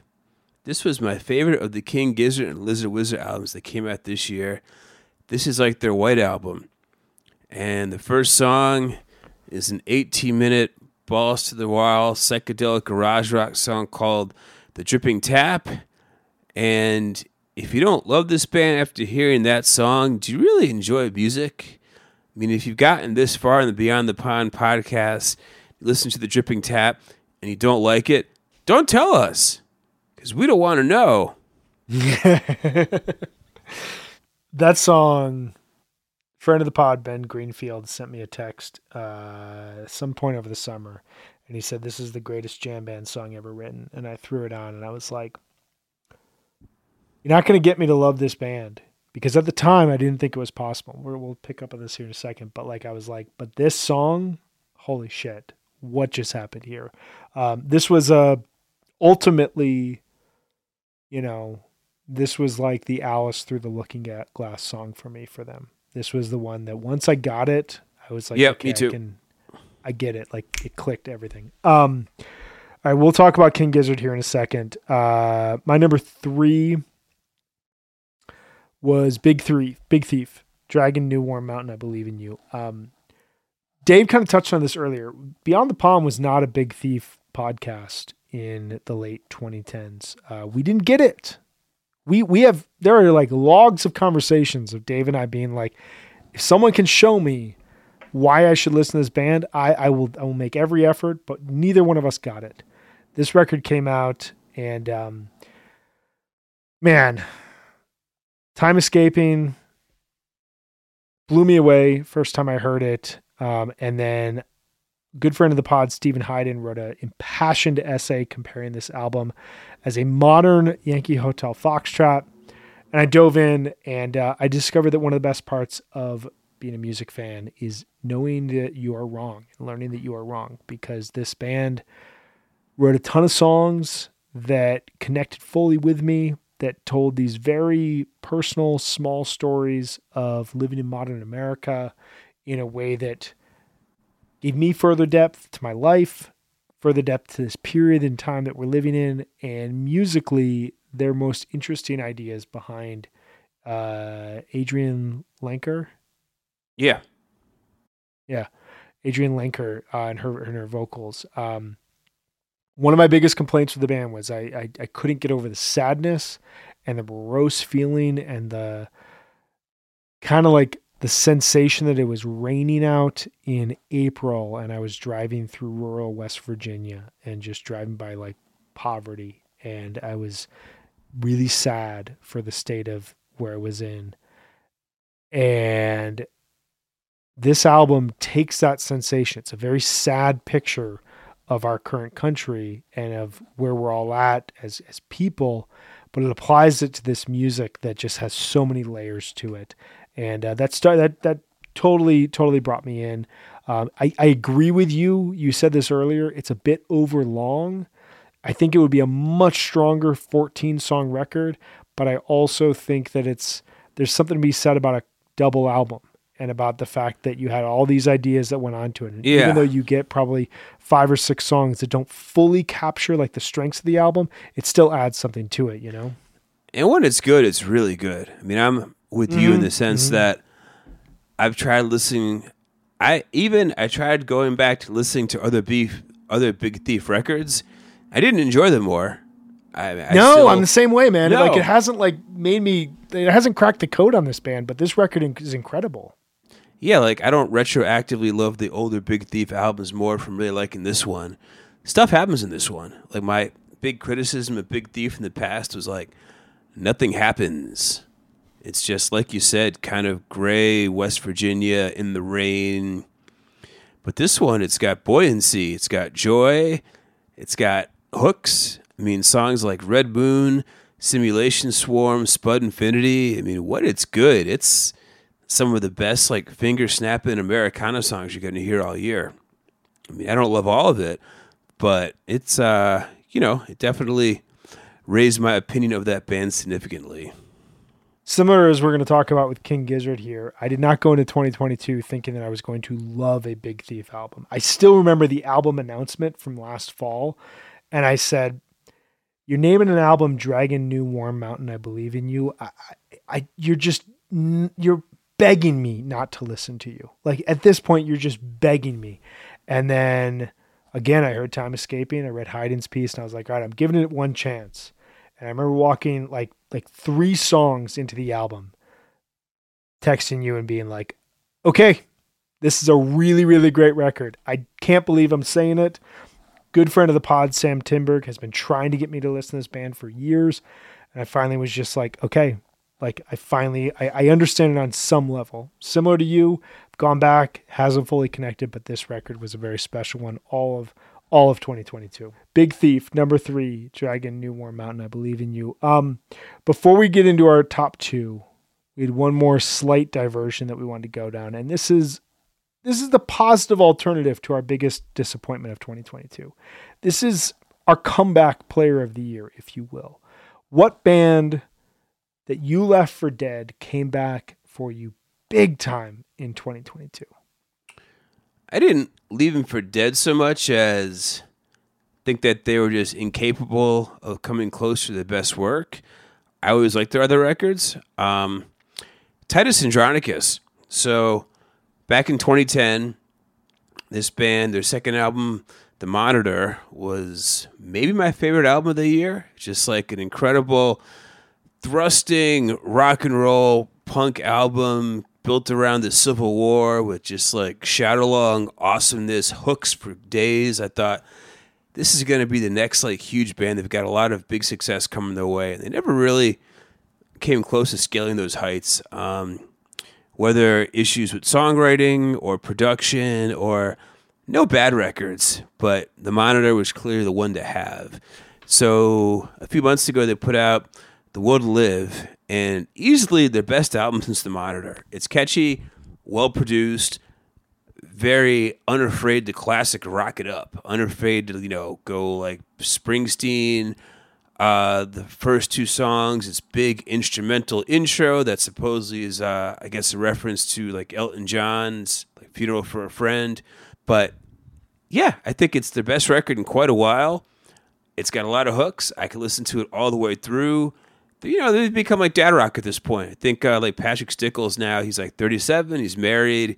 He's had a rough road. He's had some documented issues with like depression and like eating disorders, and it's good to kind of see the dude and his band come back out on top with a really melodic, really excellent, hooky rock and roll record. So I was happily surprised by Titus Andronicus in 2022. I saw them in 2010 at Pitchfork Fest, right after The Monitor came out. Oh, hell yeah. It's just one of those shows where it just felt like something really important was happening on stage. Everybody's facial expressions up in the first 3 or 4 rows, as well as what the band was playing on stage, was just completely locked in.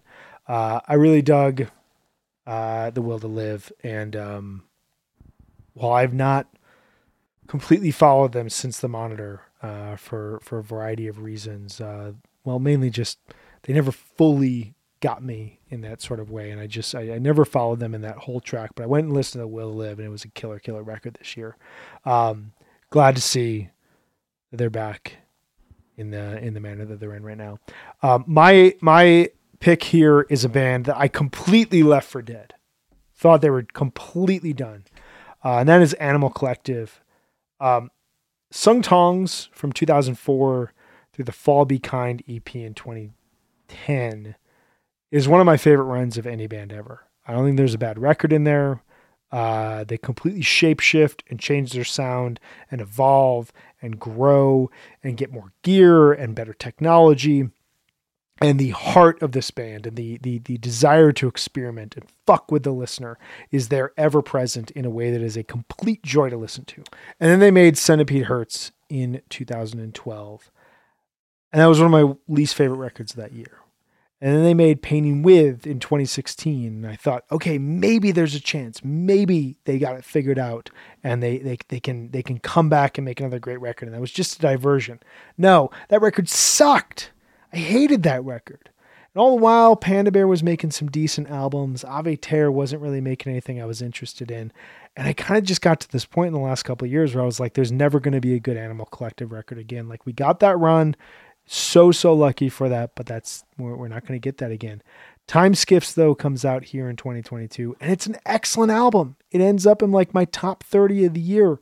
It's really good. I listened to it a ton of times. It really surprised me. It's got this very live feel to it, and it feels like a band that kind of like what you're talking about, Titus Andronicus, that like I think they're in their mid to late 40s, so they're a little bit older. They're a little bit older than Patrick Stickles. But their parents, they all live across the world at this point in time. They've had their ups, they've had their downs, they've had this challenging period artistically over the last decade or so. There were a lot of times where it seemed like they were just going to pack it up. At one point they went on tour just celebrating Sung Tongs, which it almost feels like playing that album helped them rediscover what made the band so special in the first place and led to this very live, joyous feel here. So Animal Collective's Time Skiffs, that is my band that I left for dead, but came back in a big way here in 2022. It's a really good record. I mean, I think they're all like 43, 44, about that. I mean, they're my age. That's kind of, to me, that's their dad vape pen album. Yes, 100%. Very much utilize that throughout 2022. All right, we're at the big stuff here. These are our top 2 albums of 2022. Plus, we have a big discussion that we need to have about a very specific band that we've been waiting to have. And for any of you who have stuck around and hung out with us, we're very excited to talk about. But before we do that, David, what was your number 2 album of 2022? My number 2 album is Spiritualized, Everything Was Beautiful. I think it's his best, Jason Pierce's best album since Ladies and Gentlemen Were Floating in Space. I really do. I even went out and got it on vinyl. I asked for the black vinyl. They sent me the pink vinyl. That's okay. It's just, in terms of, I mean, he's always been doing the big orchestrated space rock thing for a long time.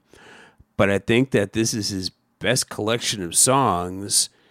It's extremely dynamic, and it's a companion piece to 2018's And Nothing Hurt. I think it's actually a little better than that record. I know that you preferred that one. But it's just this big, sweeping, there's space rock, there's a country duet with the singer Nikki Lane. The second song, Best Thing You Never Have, it has an incredible trombone solo, which, because I play trombone, I mean, it's just the brass section that comes in. There isn't a single song that I can skip. There's a song entitled The Mainline Song, and you think, oh, Jason Pierce is talking about drugs again because mainline, but it's actually about taking the train into a city. It's about going into London on the tube, and it's just this big, joyous celebration of sound. And I was very excited to see them play my birthday back on September 24th at the Beacon Theater, but a few days earlier, right before they were going to play a show in Philadelphia, there was a medical emergency. He got rushed to the hospital, and no one knows what the hell happened except they canceled the rest of the tour, and that sucks because I saw YouTube footage that made it look like it was going to be one of the best Spiritualized tours in years. But still got it. Jason Pierce, he doesn't miss. He knows exactly what he wants things to sound like, and it's an amazing record. When I saw this on the doc, I got really excited because you are the person that got me into Spiritualized, and I remember And Nothing Hurt was like a big, big record for us in 2018, and I don't totally know why this record didn't connect with me. Based on everything you said, and this is why I was so excited, was I wanted to hear what you had to say about this record because you love this band. I'm going to have to go back and spend some time with it. It feels like I've got a big drive coming up. I'm driving from Denver to Chicago for Christmas, and I need some road records, and I feel like this is going to be one that I'm going to put on when I'm cruising on I-80 through Nebraska, just like big blue sky around me, farmlands everywhere. I'm just going to listen to this, and it's just going to power me through that, like, just nothingness in the middle of America. So my number 2 is your number 5. Your number 5, which is the same band as our number 4s and your number 3. And that is King Gizzard and the Lizard Wizard. I will just say about my number 2 here, Laminated Denim. This is, I think, the fishiest King Gizzard and the Lizard Wizard album, and this was the one I just came back to over and over and over again. It has the most dexterity for me. Some of their albums I have to listen to in private because my wife won't handle like Nonagon Infinity or their deep, deep metal records. Some of their records, like their earlier records, have a little bit of like that, not necessarily one note, but like it sounds like the foundations of where the band is going, and the band kind of needed studio expertise and finances to be able to really craft the sound that they made in the latter part of the 2010s. But Laminated Denim is the one that I could just put on over and over and over again in any sort of situation. Stepping back, what initially didn't appeal to you about King Gizzard, and what changed for you, and where are you at now? I thought that they were a parlor trick in the sense that they've been around 10 years. I think they have 23 albums. 23 albums. My feeling was, okay, these are these dorks from Australia that are just going to keep putting out records. I ain't got time for that shit. Like, who's got the time to listen to all that music? How do they have the time to put it together? This can't possibly be any good.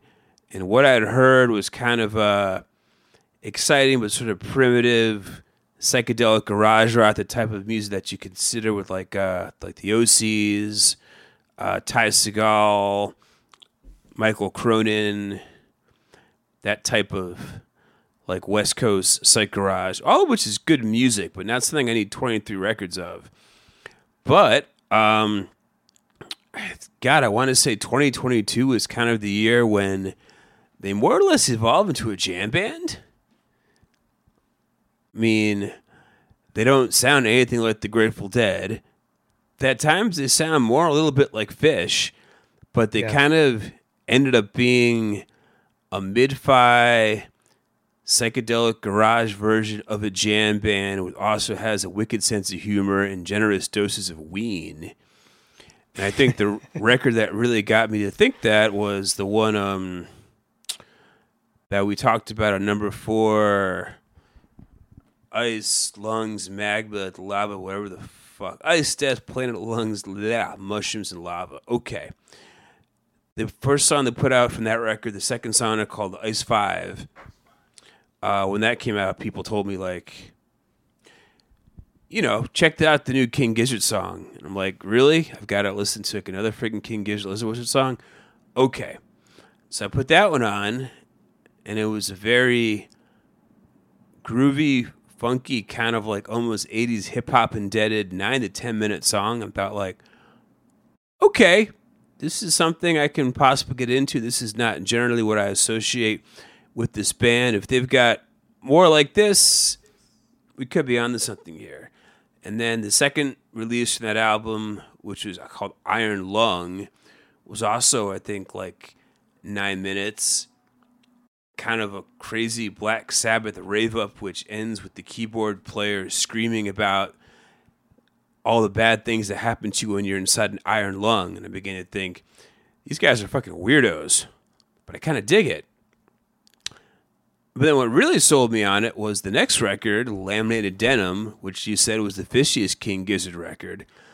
Like, the 2 songs that I just listened to over and over and over, and I thought, wow, this is very, very good. This is not usually what I associate with this band. And then I went back and listened to the album, which came out in May, Omni and Gatherum, with the first song, the 18-minute Dripping Tap. I heard that, and I said, fuck me, I'm on board, man. I was wrong. Maybe these guys evolved, maybe I evolved, but there's something I like quite a bit which is going on. Then I saw them play live at the Forest Hills Tennis Stadium, and they opened the show with the Dripping Tap and ended it with Iron Lung, and that was probably the 4th best show I saw this year. I was jumping up and down. There was a gigantic mosh pit on the floor. I mean, the band has built a huge community. There's like a whole world-building aspect to it because they have hundreds of live records, and they encourage you to make bootlegs and try to sell them to your friends. There was a record fair. Like, it's not just the band. I mean, much like Fish, they're kind of building their own subculture. And if it took them turning into a jam band for me to get to that point, I'm all for it. I appreciate that level of detail because I feel very similar. I think ultimately I remember texting this to my 2 buddies, Sam Timberg and John McGar, in sometime middle of the summer. They were talking about King Gizzard at the time. John was getting into him, and I kind of had this like, I didn't want a recommendation again for a band that I was at that point kind of already knew I just didn't have the time for, and I didn't really have much interest in. And I kind of said something along the lines of, the gimmick is getting really old. And right. To me, the gimmick was what you described, this parlor trick nature of, hey, we can play an entire record of microtonal songs. Hey, we can play a song that repeats on Infinity. Hey, we can be a garage band. Hey, we can be a metal band. Hey, we can be a prog band. And I kind of thought at some point, like, yeah, those experimentations are really noble and they're really interesting, but keep that stuff to like the studio and release that as like B-sides and like special releases for your fans. Like, why don't you spend a little bit more time trying to write the best music possible and releasing that music rather than just releasing everything in your head? And then I realized I was wrong. And I realized I was wrong about that because I heard the Dripping Tap and it blew my mind and it opened my mind up to this kind of interest in where this band was at this point in time. And I read a really good interview with the lead kind of brains of the show, of the band, Stu, where he talked a lot about how he had to constantly have these tests to see if he can kind of in his own head pass this test to continue to progress as an artist. And I really related with that just in terms of the way that like, if I try to challenge myself to like change an aspect of like my personality or like change my perspective on things, I really have to do it intentionally. So I related to it and I started listening to the music in a totally different way. And that kind of academic side that reminds me of 1980s Phish, it reminds me of bands like Genesis with that kind of surf rock, garage band, kind of almost like a slacker nerd who is really good at like Dungeons and Dragons and has really, really deep thoughts on like theories behind Star Wars. All of that stuff kind of be melded together. And I realized like that is tailor-made for me in a lot of cases. And that really is tailor-made to aspects of my personality.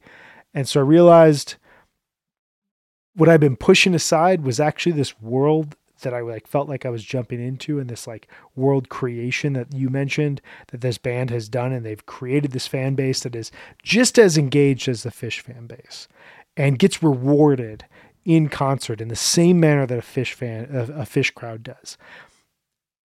The other thing for me, just with this, just really quickly, I had a realization this year.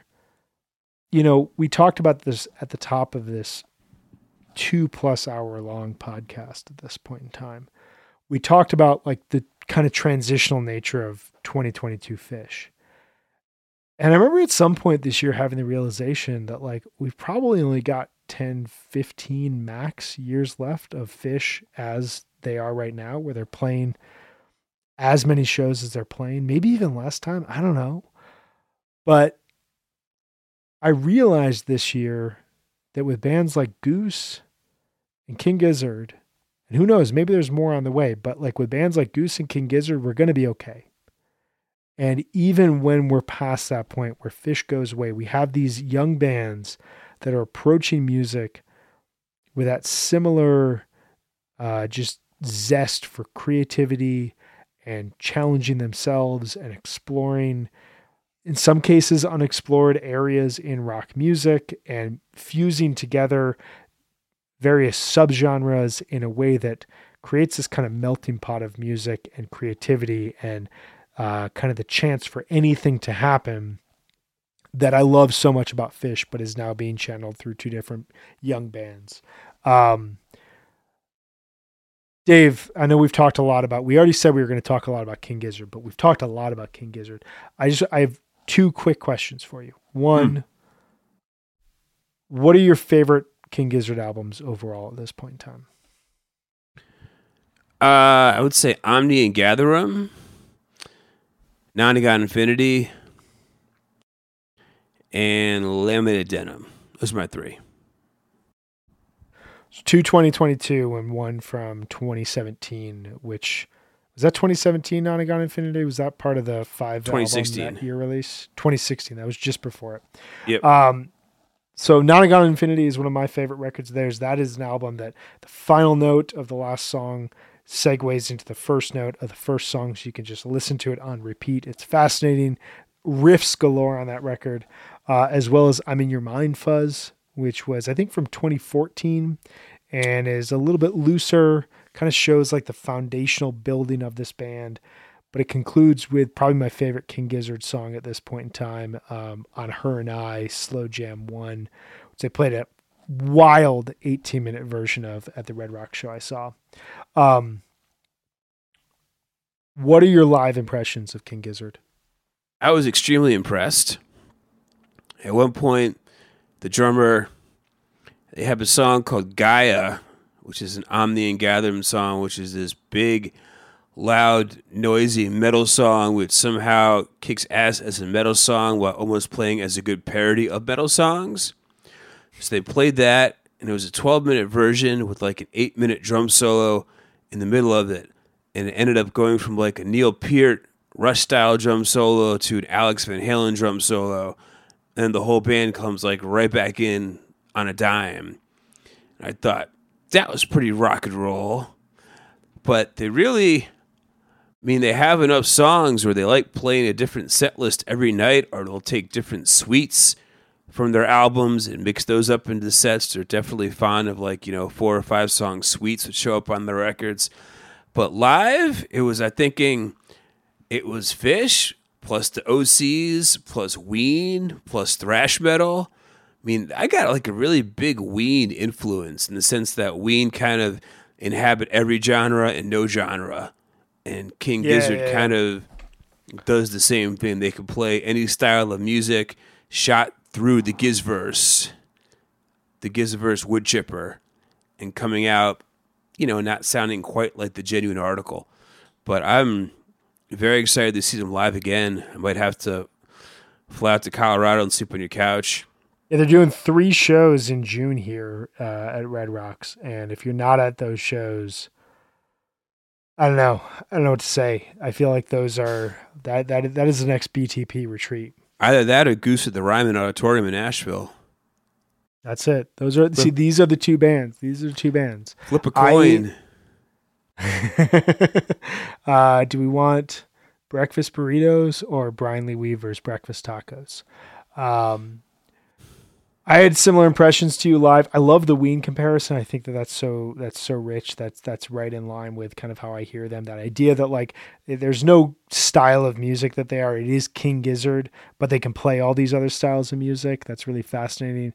My takeaway was if Fish in 1993 was 90% Genesis and King Crimson with some serious metal and garage rock fused in. By 1993, they kind of had abandoned the Genesis King Crimson side of their personas, and they're a little bit happier. They're kind of more in the Zappa kind of freewheeling type of area while still playing prog music, but it wasn't as kind of evil as it was, as they're writing music in the 80s. Fish also never had a metal or garage rock side. That's just not a part of their music. So if you take that and you apply it to this very exciting, very fast, very creative, very energetic band, that was King Gizzard live for me. Absolutely love them. Again, we had Omnium Gathering, we had Laminated Denim, we had Ice, Death, Lava, Mushrooms, Planets, Other Things. Those 3 from 2022 on our top 5 of 2022 list. If you guys haven't gotten into King Gizzard, hopefully the last 20 minutes didn't disgust you. Hopefully it made you go and listen to them and realize that they're an absolutely amazing band. And if you're sitting here going, yeah, guys, you were idiots for taking as long as you did to understand this band and get this band. Trust me, we know this now. We couldn't control it in the past, but we know this now and we're trying to make right by it. All right. With that, we have reached that sacred moment in every Top Albums episode where you talk about your number 1 favorite album of the year.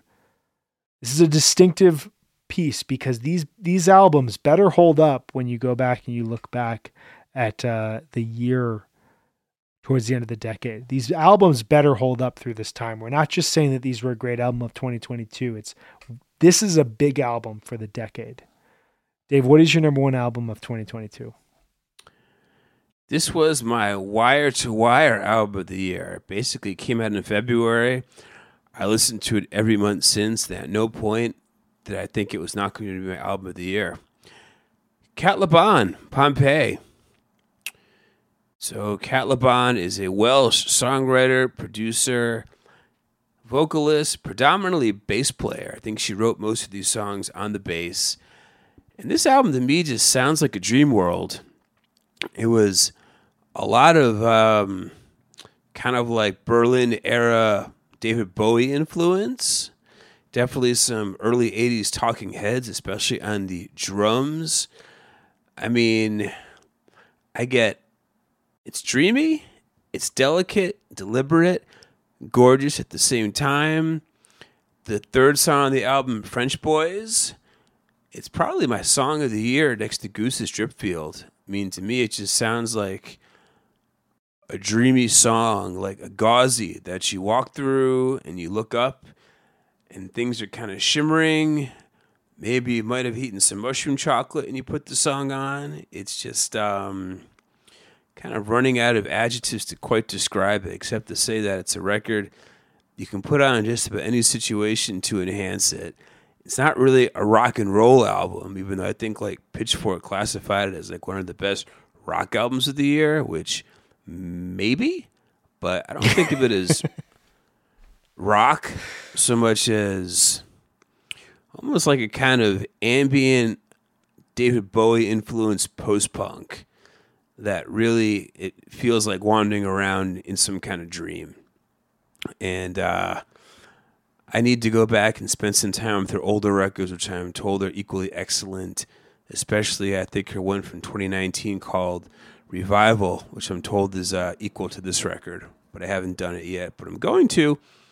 So yeah, Cat LeBon, Pompeii. I know our good buddy Ben Greenfield is also a very big Cat LeBon stan, loves this record. So that's what I've got for my number one album of the year. Ben, I apologize profusely for this was my number 50 album of 2022, which is 50? No slight. 50, no slight. I loved this record, and I can genuinely say I loved all 50 records in my top 50. Similar to Spiritualized, I got to go back and listen to this after just hearing you talk about it, because did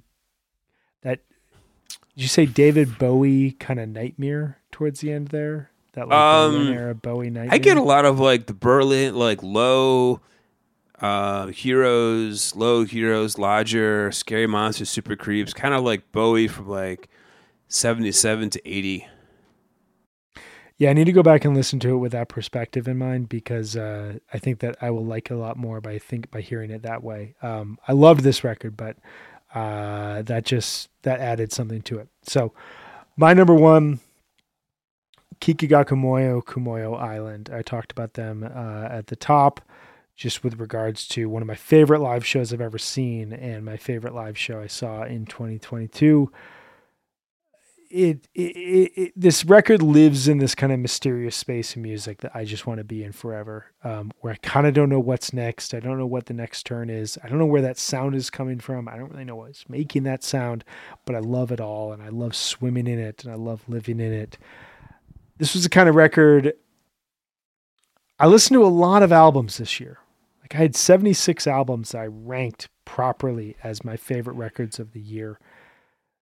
The only downside to that is like I listen to so much music, but I didn't live with a record the way I've lived with records in the past. And this has increasingly been something that I've noticed over the last couple of years is I typically only listen to a record like 5 or 6 times in a year at this point in time. Whereas like War on Drugs, Lost in the Dream, I probably listened to like 100 times in 2014. I was just constantly pressing play on that.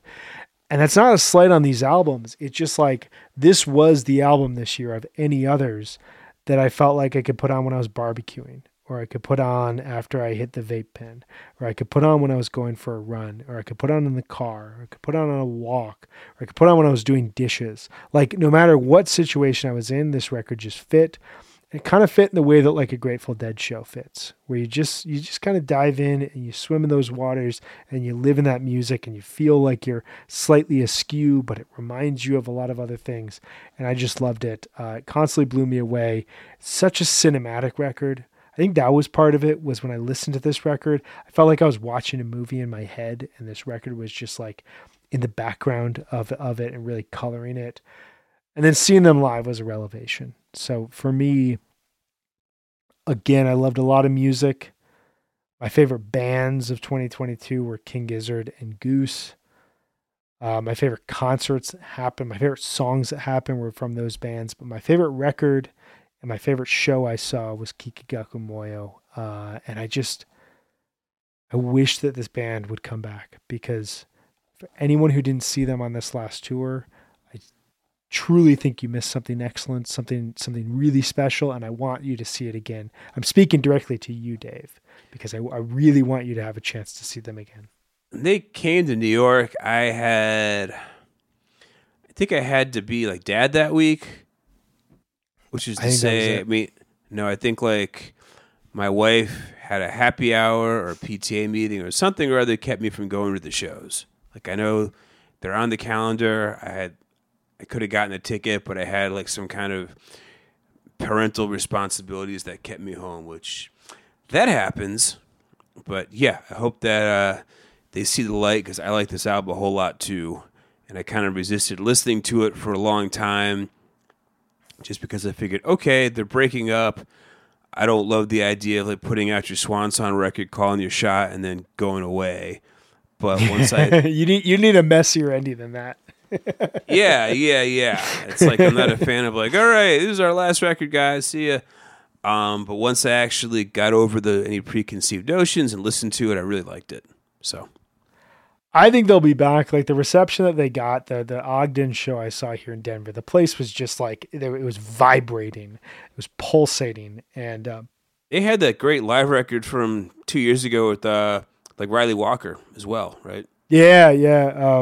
I'm blanking on the title now, but it's right. A Bandcamp release. Yeah, I think they'll be back. You can't walk away from that in 2022 music economy and just kind of hang out doing whatever. But who knows? Either way, Kumoyo Island was my number one by Kikigaku Moyo. Pompeii, Katlaban for you. We have reached the 2.5 hour mark of recording. I don't know exactly where we are when this episode comes out, but I do want to thank all of you out there for hanging with us here as we made our top albums episode for 2022. 5 years running. This is our sixth top albums list, but 5 years since 2017, all that sort of fun stuff. Dave, we recorded an episode midway through this year. I think we can tell listeners that they will hear more Beyond the Pond in 2023.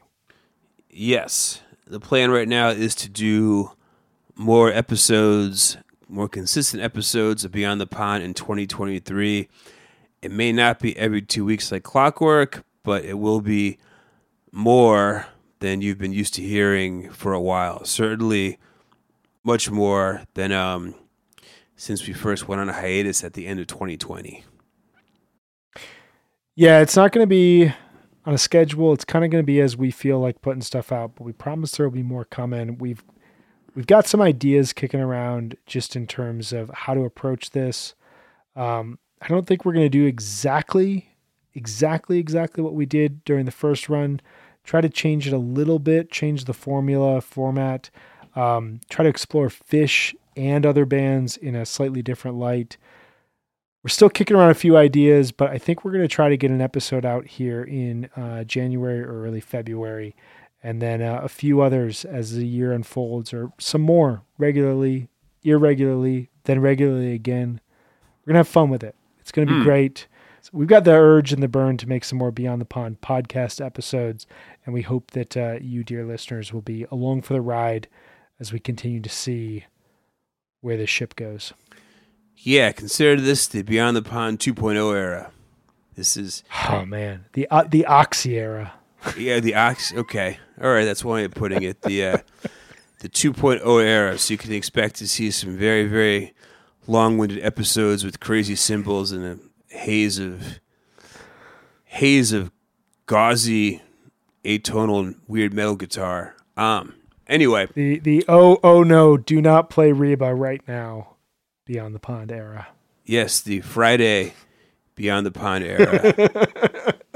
The that the like Friday encores beat the traffic, man. How fast can you get out of that hockey arena era of Beyond the Pond? I can't wait. I think we've really set it up nicely here. I can't wait. It feels good. Feels good to be talking under the Beyond the Pond logo here again. Talking with you, Dave. Always a pleasure. I love this, and I can't wait to do more of it here in 2023. Thank you to everyone who listened to this episode. If you made it all the way through, go buy a record, support an artist, do something good.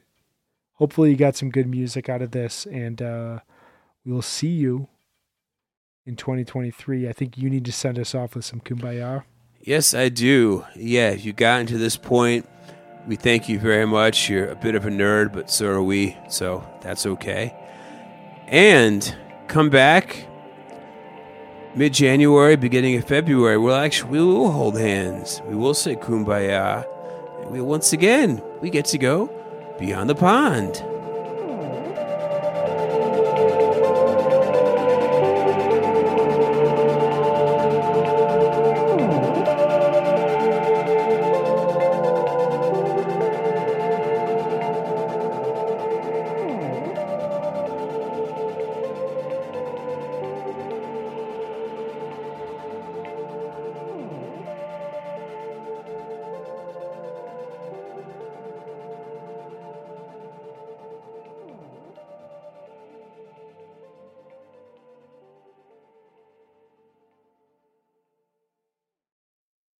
Osiris.